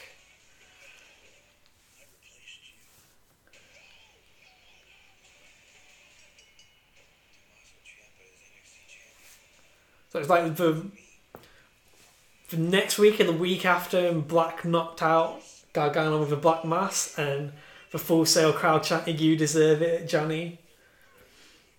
So we were originally set up for a triple threat match here, but Aleister Black had a groin injury from a live event. He injured his sack. Painful. And so they've done this all whodunit, and there's a parking lot assault on Black. Who do you think has done it? Velveteen Dream. Oh. I think, I hope, personally, it's going to be Cassius Ohno. Ooh. Because Cassius trained Black to wrestle. Right. And I'd like to see them have like a little feud in NXT, really. Yeah, that'd be nice. I think it would freshen Ohno up a bit, and it would help his role as, you know, being the guy to get people over out. Like, it'll freshen it up. But he's this like killer heel people have to overcome, instead of like he's just a popular guy who loses a lot. Yeah, because he's been back and forth in NXT. He was there when it originally started with Seth Rollins and all them guys, and then he's now returned. Oh my god, that was probably more World of Sport than anything on World of Sport. Yeah. Gargano confronting that granny. I caught up with World of Sport when I got back on Monday. What did you think? Fine in general. Like you say again, the Kirby Ospreay match was the best thing. Yeah. What did you think of the shitstorm of the women's thing and how it took Stu Bennett forever to do something about it? I was just like, what's happening? What? I thought it was going to lead to the holla tag match player, but no, we're getting a battle royal next week for the title. Yeah. The sounds of it. I like Kaylee Ray as champion, I have to say. Yeah. I don't like Bea Priestley. No. I just think my problem is you can't have, I know Vince used to do it in the old Raw, but you can't have someone who's supposed to run the company and be on commentary. Especially the way that they're doing it, because there's so many things that have happened that, like, Rampage has cheated to win. And Stu Bennett doesn't do anything about it. He just sits there and watches it. And you're just like, what? I can't get into that. He's alright, I still watch it. With his Venom jacket. Yes, very fitting. Where he is in the story.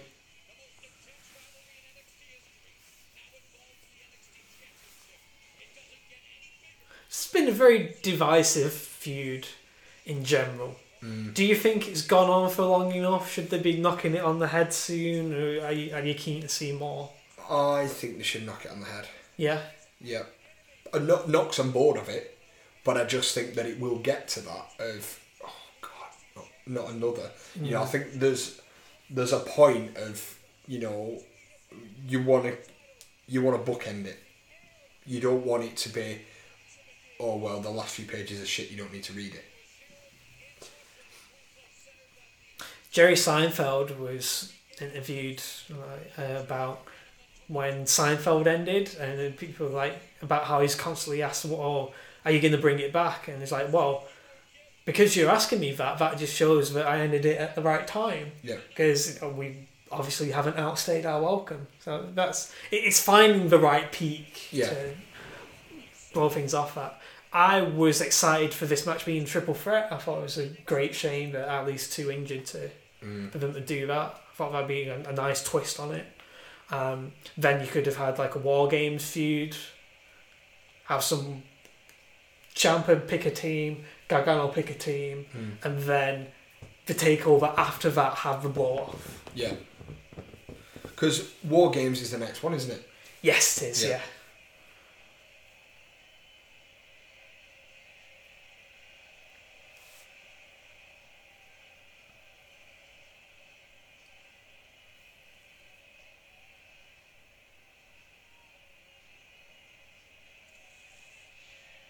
So, did you hear much about this Alexa Bliss, Sasha Banks thing about them not liking each other? I've heard that, yeah, it crops up every now and then. Like, people speculate, well, that's why their matches together are so good compared to what Alexa's capable of. Yeah. In general, I heard like early on in Alexa's NXT career, she wrestled Sasha and accidentally got roughed up a bit, and that's where the animosity started. Yeah. But I guess it's all cropped up again because Trish is wrestling Alexa at Evolution and not Sasha. Yeah, well, so Rosenberg has his own show, and this week after SummerSlam, he interviewed Sasha and said, we all know that there's a massive feud between you and Alexa. Is there anything true about this? And Sasha just basically said, well, I'm just doing my job. Like, completely blackballed it. And he said, so if WWE said wrestle Alexa, would you? And she said, well, it's my job. If they said I had to, then I would. And then he said, do you want to? And she said, no. And, so you take from that what you will. And then he said, who do you want to wrestle? And she said, I'd like to wrestle Trish or me and Bayley against Trish and Lita. So, but yeah, just her responses to what Rosenberg was saying, I was like, ooh, shit. Yeah. New first press, I don't see that too often. Old school Austin. Yeah. Alright, we've only got 3 matches left of SummerSlam to profile whilst this is going on. I appreciate it. It was actually shorter than usual. We got it done pretty much within 4 hours on the main show at least. Yeah. We were thinking that it would go over a little bit. But yeah, it was quite efficient. That's what I liked about having like the short matches as a palate cleanser style thing. So Shinsuke retained his United States title against Jeff Hardy. Pretty inoffensive bout, but I think they suffered from where they were on the card, basically. Yeah, I'm not a massive fan of what they're doing with the belt at the moment. It just seems they're doing it for doing its sake. Yeah. I think the big thing from the match wasn't even a move, if you will. It was Jeff off the top onto the edge of the ring. That was kind of the move of the match. And, that kind of says it all about that match. I think you're playing up to the whole he's not going to do what the crowd wants him to do style stick. Yeah.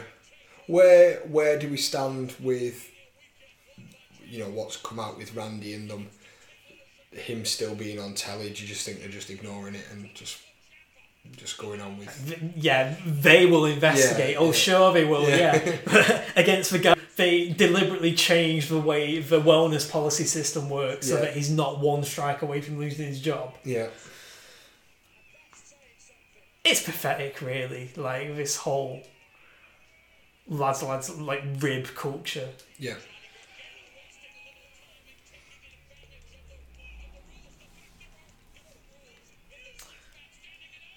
Oh, there go the mats.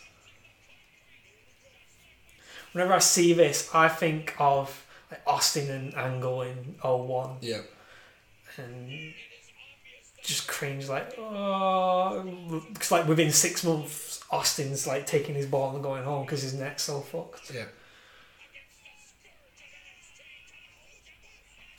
The semi-main event of SummerSlam saw Ronda Rousey defeat Alexa Bliss to become the new Raw Women's Champion. Just under 5 minutes. Bit messy, but it was what it needed to be in terms of a booking. Yeah.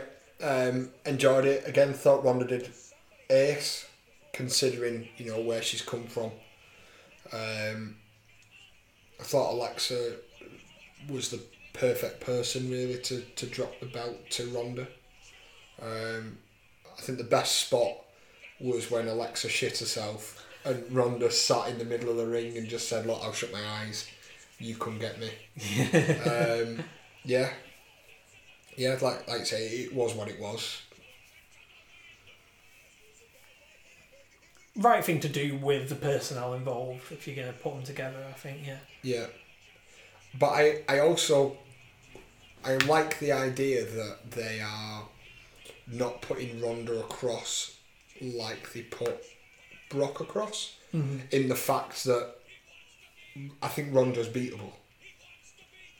Whereas you look at Brock and you think the way that they've booked him, he's this monster who nobody can beat other than Roman. But I think that the way that they're booking Ronda, yes, she's this powerhouse that's looking to break anyone's arm, but I do think she's beatable. So, I think that's good. Jesus. air raid crashed through the table. Didn't even have a chance to get rid of the monitors and stuff.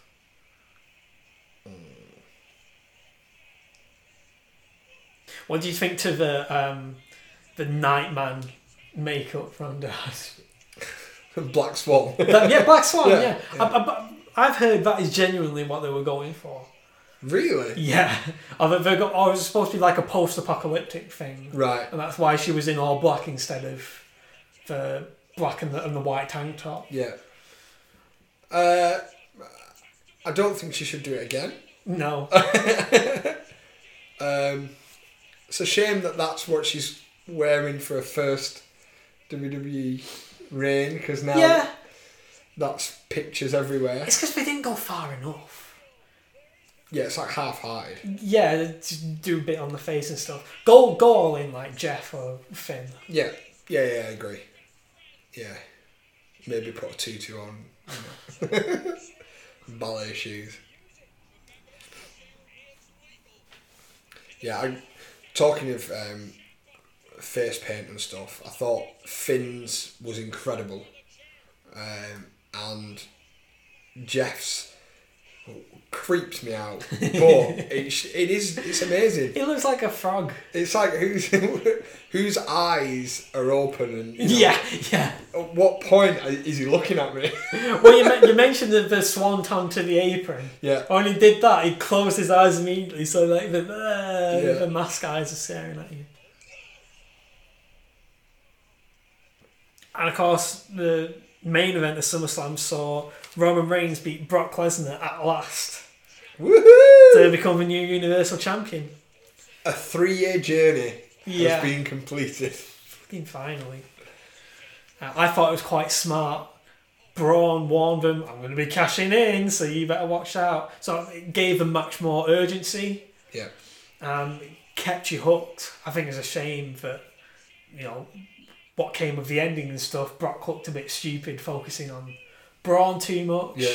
Thought it's a shame like Braun wasn't in a position to cash in. Yeah. People felt kind of robbed of a moment that they weren't expecting anyway. But it is Yeah, I do think that they could go down that line storyline wise, in that Braun was the reason that Brock lost, in that Brock took his eyes off Roman. Yeah. Because in Brock's eyes, he was going to beat Roman, so he was ready for Braun. So storyline wise, they could go down that route. Whenever Brock decides to sign his massive paycheck and come back. I liked Braun called him a beastie boy again. He looks so pissed off with that. The fans really got into it. I'm looking at you, and I'm looking at you, beastie boy.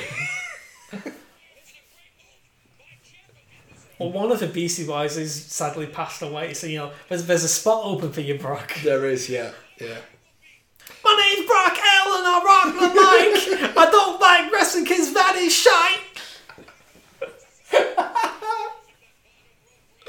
Oh god, they missed a trick there because they could have done No Sleep Till Brooklyn. Yeah, being in Brooklyn. They really missed a trick there.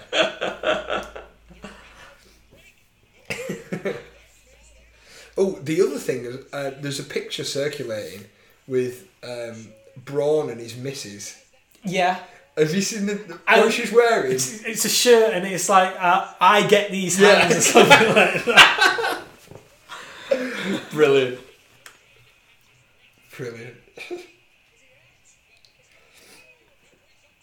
I take it Braun don't need Twitter anymore. No, Tinder. No, Tinder, sorry, yeah. Tinder. Big man looking for love. Yeah. So after the title match, we then get to Raw. Yeah. And a lot of people jumped on board with it, and I'm quite happy in that Roman, being the good champ that he is, said, I'll give Finn his shot that he deserves. Which I quite liked, and the fans were on board with it, which was really good. And like I mentioned earlier, that it was during that match, the Roman and Finn match, where this guy obviously felt the need to kick off with Roman, and security got in the way. But it's very clear to see during the match, you know, people are looking around like, shit, what's going on? And it was only till later, like it got posted up online, that was the reason, that this guy was just shouting obscenities at Roman and telling him to suck it, and you know, and obviously security had enough and chucked him and his mates out. Mental. I heard it was a really good match. Best Finn and Roman have had in a while. Yeah, and there was a small part of me that did think Finn was going to win. And then Braun came out again, said, I'm going to have one of you two. He went to cash in, and oh my god. Shield reunion. Yeah, but not just a Shield reunion of Dean and Seth coming out, like a holy shit, the Shield graphic, they had the Shield stuff on, it was the actual Shield. Yeah. Fuck. My only thing with that is I think that Braun should have cashed in. Like actually cashed the thing in, and the Shield then stopped him from winning, Roman pinned. That would have been a better finish, I think anyway, than they came and interrupted it before the bell rang. But, you know, we'll see where they go with Braun and the briefcase. I do think eventually we'll have the belt at some point. Yeah. Which is nothing wrong with it, I don't feel it like he needs that briefcase. I think he can do it without the briefcase. This is a really weird spot for me. Like, why is the table that way around? Yeah, you know, any false move there, and that's in your back. Yeah.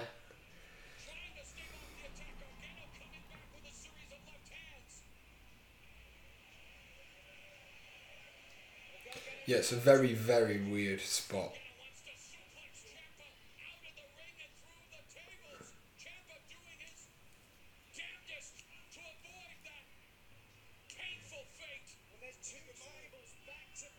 So another thing on Raw as well, just to talk about, is the go home thing. Angle is now gone, and Corby is now our general manager. Jesus Christ! But I believe he's taking time off. You know, that they've just put in storyline that they're giving him time away, but I believe that he's asked for time off. Right. So I don't know the specifics of why, but.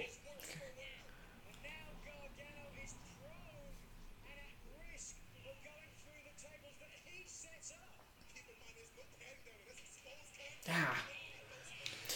The other thing about the Raw Women's title match, they had so many like accoutrements to it that didn't. I'm glad they didn't overthink it and like pile on, because you had Nikki and Brie at ringside, you had Natalya at ringside, and you know, didn't overthink it. Just let them celebrate with Ronda, and Ronda goes off and celebrates herself. Yeah. And then I quite liked the segment on Raw. The fact that Stephanie came down with, you know, kind of got Ronda in the ring and said well done and stuff, and then Ronda, all the women were outside the ring, and Ronda said, well no, I want the women in the ring, I'm not better than them, you know, we're in this together, which got a huge pop, which I thought was nice. And by all accounts from people in the locker room, they all say that, you know, Ronda's one of them. She's not someone who flies in, does her stuff and goes. She's actually a wrestler. Which is really nice to see.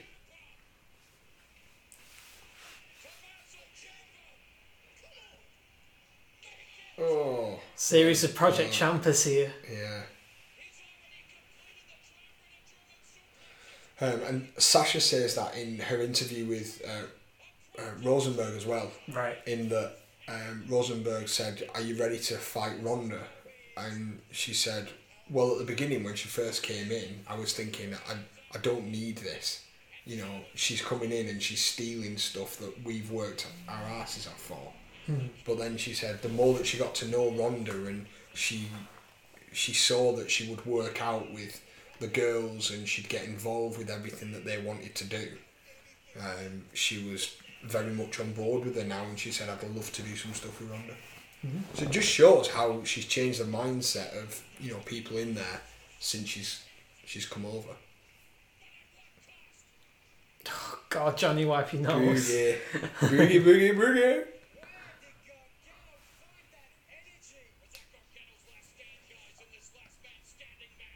What was your favourite SummerSlam match?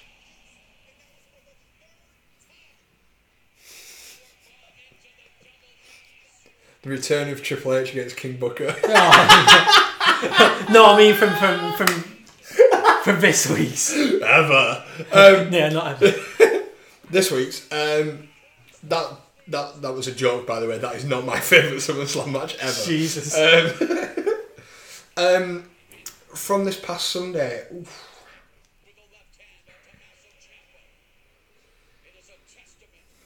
Dolph and Seth. Yeah. I really enjoyed that match. And I don't know whether it's because I was fully into it because it was the first match and I was excited for SummerSlam. But I just, like, everything about it was really good. Yeah, I'd say it exceeded my expectations, and they put it in the right spot of the show, and they, I mean, like I said, it probably was a little bit long, but in general, they played the role of that type of match quite well. What about you? Miz and Bryan. Miz and Bryan. Yeah. I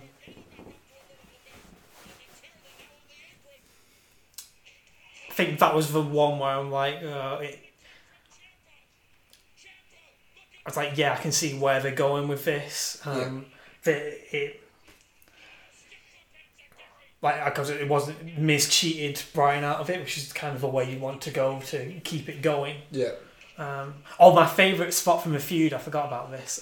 So do you remember Miz was out in the ring, like bragging about beating Bryan and stuff, and he had like an entourage. Yes. And he had the velvet rope and stuff with VIP, and Bryan twats the guards and stuff, and then very calmly opens up the velvet rope and pins it back on. Marking out so hard. Yeah, the best thing that he said to The Miz on SmackDown after SummerSlam was, what was it? You're a wrestler cosplaying as a Hollywood star. That was brilliant. He's not wrong. He's not wrong.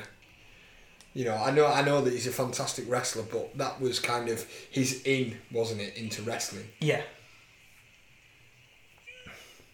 But no, it was my favourite because it not only delivered, it had the best combination of delivering in the ring and setting up for the future. Yeah. Some of the others, like, they sacrificed too much thinking of the future. Yeah. I think. Yeah, I agree.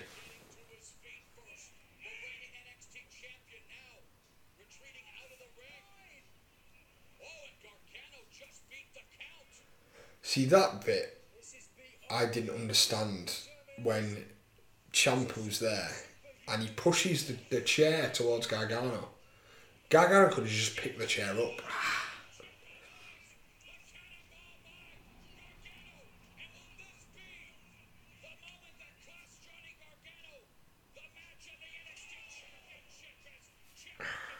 Must hurt on the boards. This made me cringe so bad. Oh boy. Angel's wings on the steps.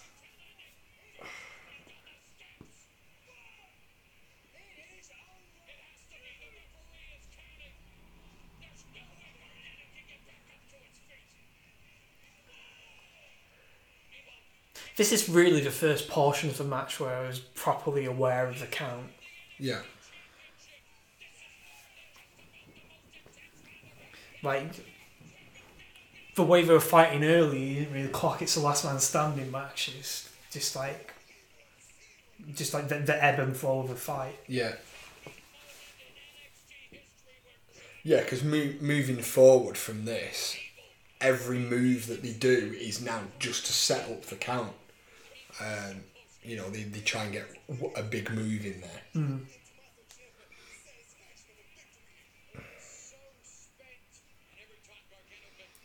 But this is my example of, we were talking before about it being PG but still being like hardcore in a way. Yeah.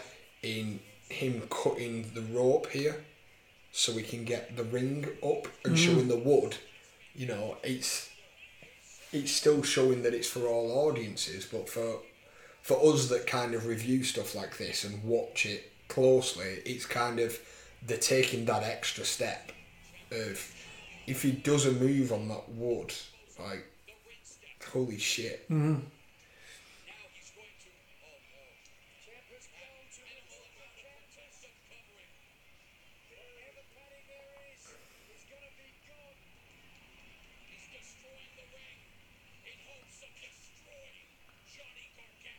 It's not really something I've seen in WWE. No.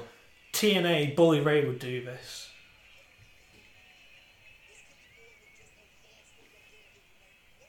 The wooden planks, it's mental to think that is just what's under the ring. Yeah. And, all these slams that they do and stuff like that, it's just...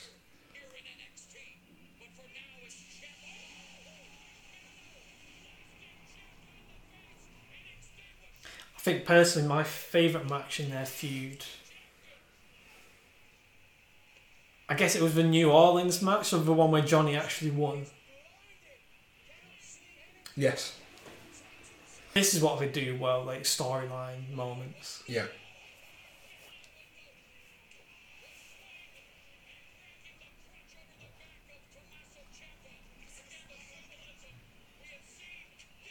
Yeah.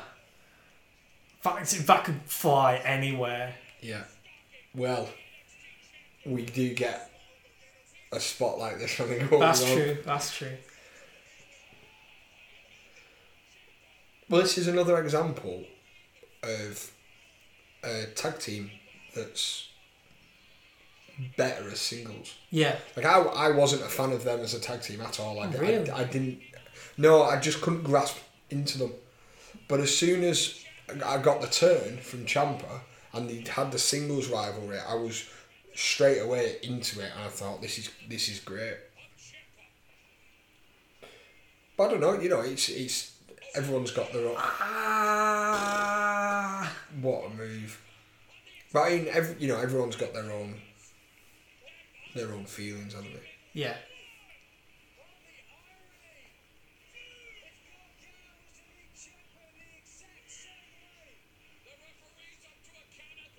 I completely forgot that Gargano was in TNA. Was he? Yeah. What did he do? I was doing some research on EC3, and Gargano came up of him having a few matches. Wow.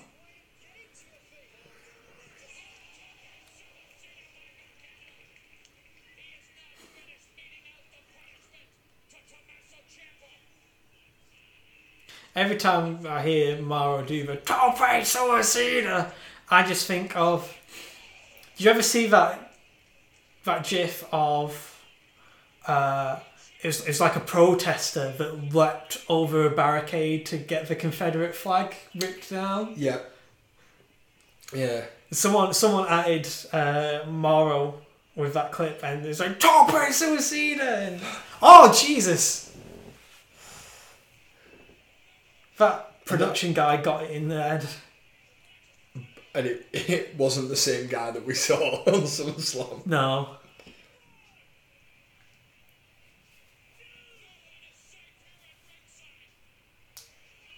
Oh, look out!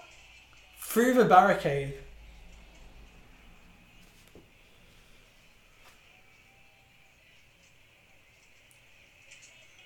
Piling it on. He's piling the guy on.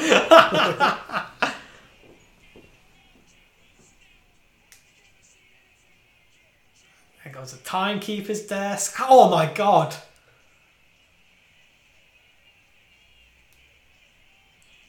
Jesus!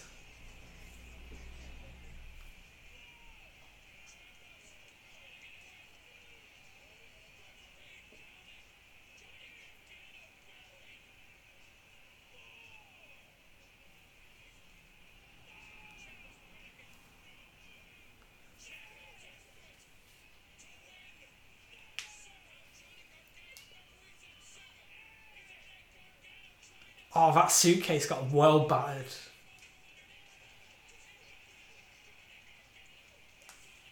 I can't seem to find it, but he wasn't in it long, but he did 1 or 2 matches. I was like, I suppose that's why they don't touch on it. You know. You should try Cage Match. Because you can actually search for the matchup. Alright.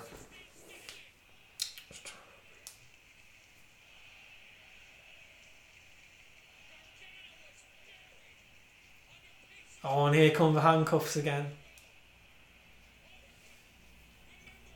You know, when I was growing up, I thought I Quit matches were when one guy was tied up in handcuffs all throughout the match. Because of the Rock and Mick Foley one. Yeah. Like, they'd only ever show highlights from the end of the match when Mick Foley was cuffed up. So I'm like, oh, that must be what all Quick matches are like.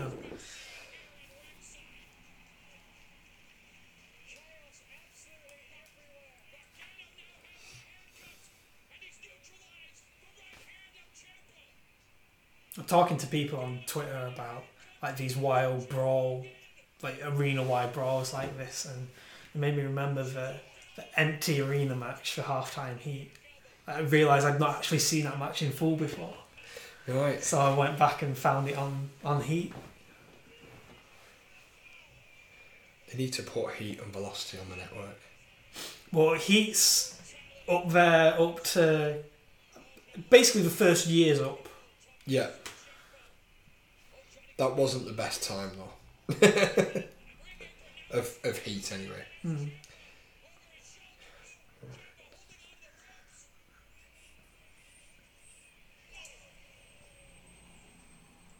I'm interested to see when they get to putting it up when it's like 2000, because like midway through 2000 it got this big makeover for being on MTV. Yeah. And the version of Heat that America got was very different from the version that we got. Really? Like it was Michael Cole, Kevin Kelly, and some wrestler would like host it in WWF New York. Right. And they'd cut to the matches that were pre-taped before SmackDown. Oh. And they'd commentate on it live in the in the restaurant. Oh. Whereas we just got like playing one, and it was like Coach or Kevin Kelly, whoever, like dubbed in commentary in the arena and stuff. Oh, interesting.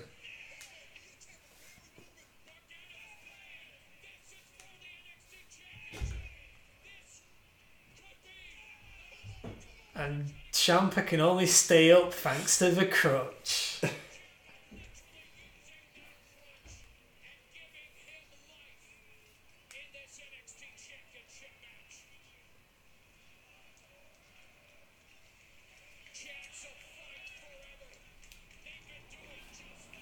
Yeah, quite.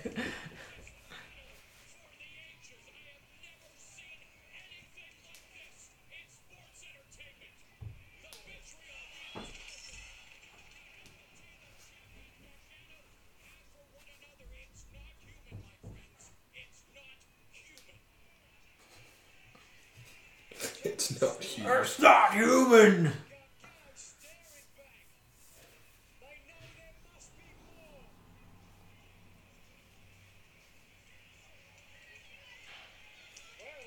Oh, I'll tell you what else I watched as well. There's this Australian wrestling show that's on Amazon Prime now. Right. It's called Underworld Wrestling. Alright. It's like... It's quite clever, actually. So it's like this big underground fight club, and people build up points by winning. you get a certain amount of points for pinfall wins, or count wins, or knockouts. Oh. And once you get 8 points, you can cash it in and get a championship match. That's cool. And they made out that this like long-standing underground tradition, and this is just the first time that it's been open to the public. And so people are already on like certain amounts of points, as if you're just diving into a specific point in the story. Oh, that's cool. So I'm guessing that it's the same setup as Lucha. Like, as in... It's a similar sort of thing, yeah. It's quite cool. They have this like SummerSlam 98 style gate. Right.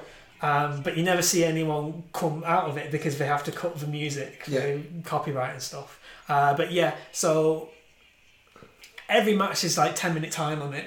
Once the 10-minute time limit expires, somebody from the back can come and join in the match and try and get the points themselves. And the first person to reach the ring joins the match, and it becomes a triple threat.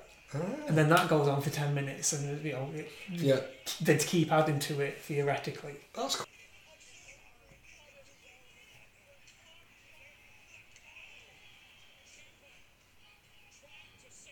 Here we go. This is the beginning of the end. This is where we get very...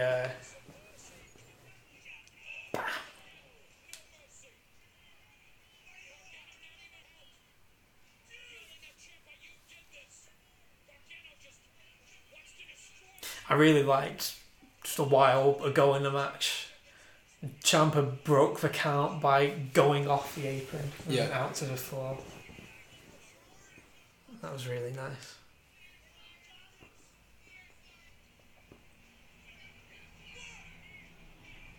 These guys are both fucking real jacked, man. You're looking real jacked, baby.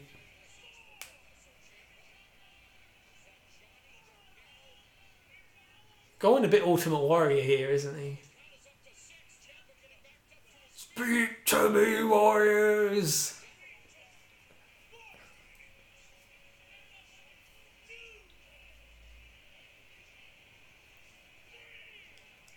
Here we go. He's pleading with him now. It's what I really liked about the New Orleans one. He wasn't buying any of the shit. Yeah. Just like, no.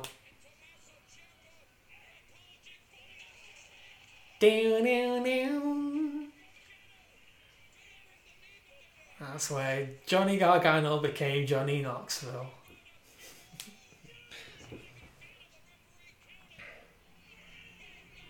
Again, this is very divisive. Yeah. I personally don't like it. No, I honestly thought that Gargano was just going to get up in time, and you know.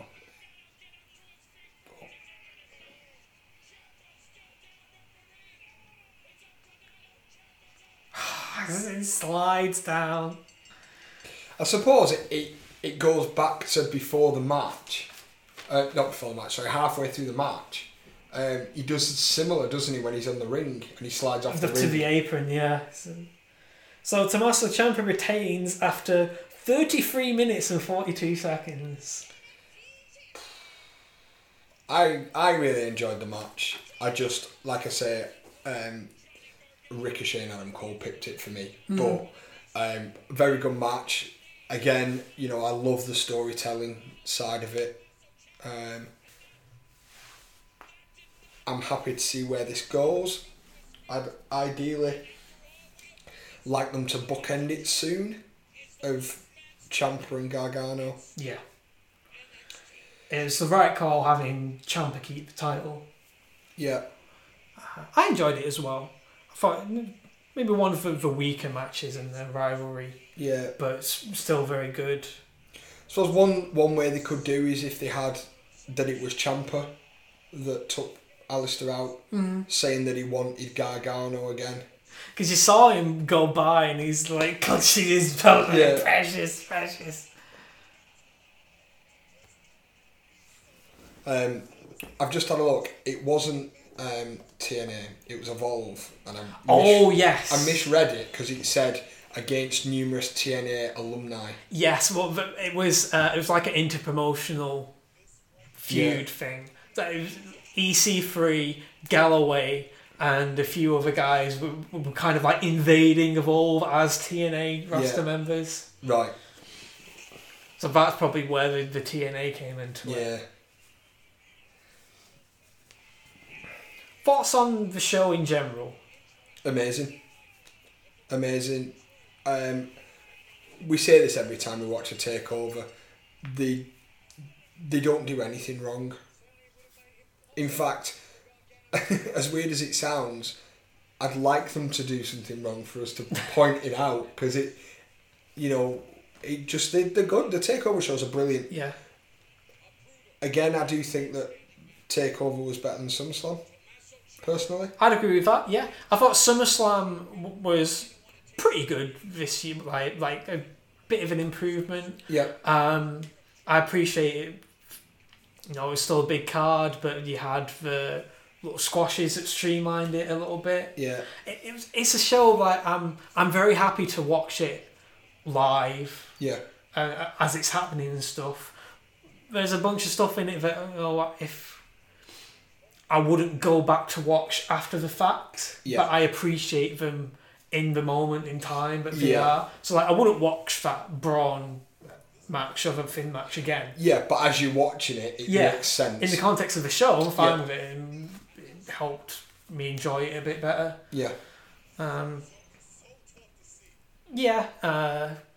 Again, it's just, it felt like they're saving stuff up for the future. And, sometimes it felt like the matches only existed as a starting point, as opposed to them giving us something worthwhile for now, as well as helping out for the future. Yeah, I agree. Yeah. But TakeOver, I was happy to watch all these matches. It's not a match where I think, well, that was a bit of a waste or anything. Yeah. And I think it puts us in good stead for Hell in a Cell, and then also for War Games. Like I say, NXT left me excited for what's to come. Yeah. I actually really wanted a new episode of NXT on Wednesday, but obviously we didn't get it because of it being the pre-show stuff. Yeah. But that's still a little niggly thing for me, that it's not live. That sometimes on Twitter I get caught up in the spoiler and I'm like, oh, for God's sake. I do like to try and watch NXT without knowing, what's going to come. Yeah.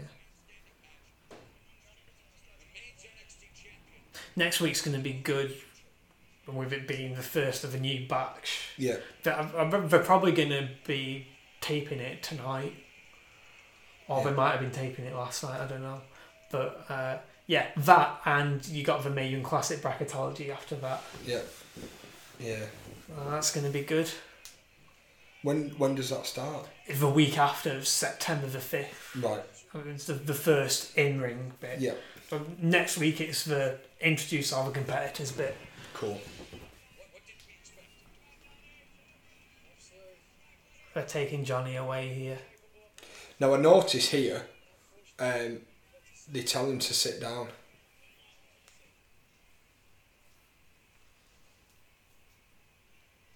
I think it's like, just play it where you sat down, because he's going to get up and this guy puts his arm around him and says, no, sit. And he stays like that. Well, because you see him... Right.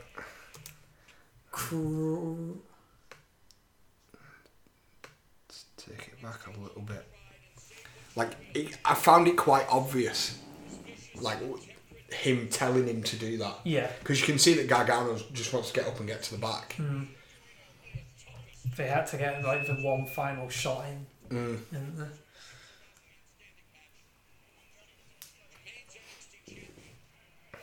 It's weird seeing the hair on his legs. Yeah.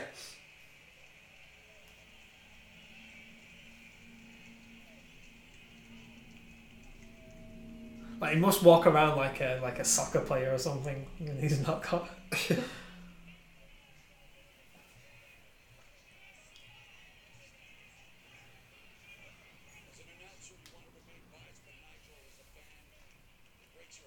So the guy with the hair, watch him.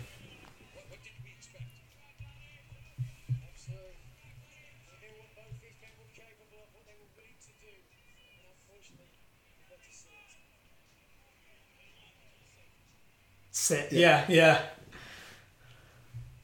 So whether he's like a producer, I don't know. But that'll wrap up the show then.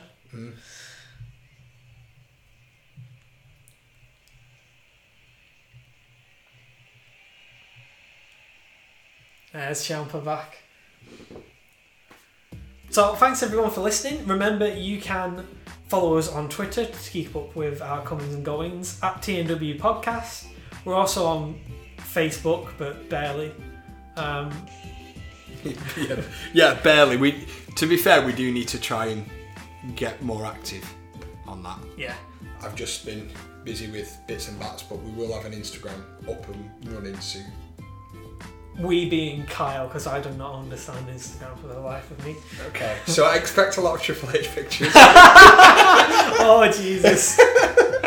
TNW Heart Triple H. If you've enjoyed the show, don't forget to give us a 5-star rating or a review on Apple Podcasts. Subscribe to the podcast. You can follow our SoundCloud page. And we're also on Stitcher Radio. Next time, I think we're going to try and do something Progress related again. Yes. So we were going to originally do a show on the last Progress Manchester show that we went to, and everyone got ill and we couldn't tape before I went to America. So we're going to try and look at it anyway, just because we're in the build-up to Progress's biggest ever show in general at Wembley. So yeah, and the show in Manchester was incredible. So yeah. We'll have plenty of stuff to talk about. Absolutely. So it's a goodbye from Kyle. Thank you very much, guys. Thanks for listening, and I'll see you next time. It's goodbye from me. I'll catch you down the road.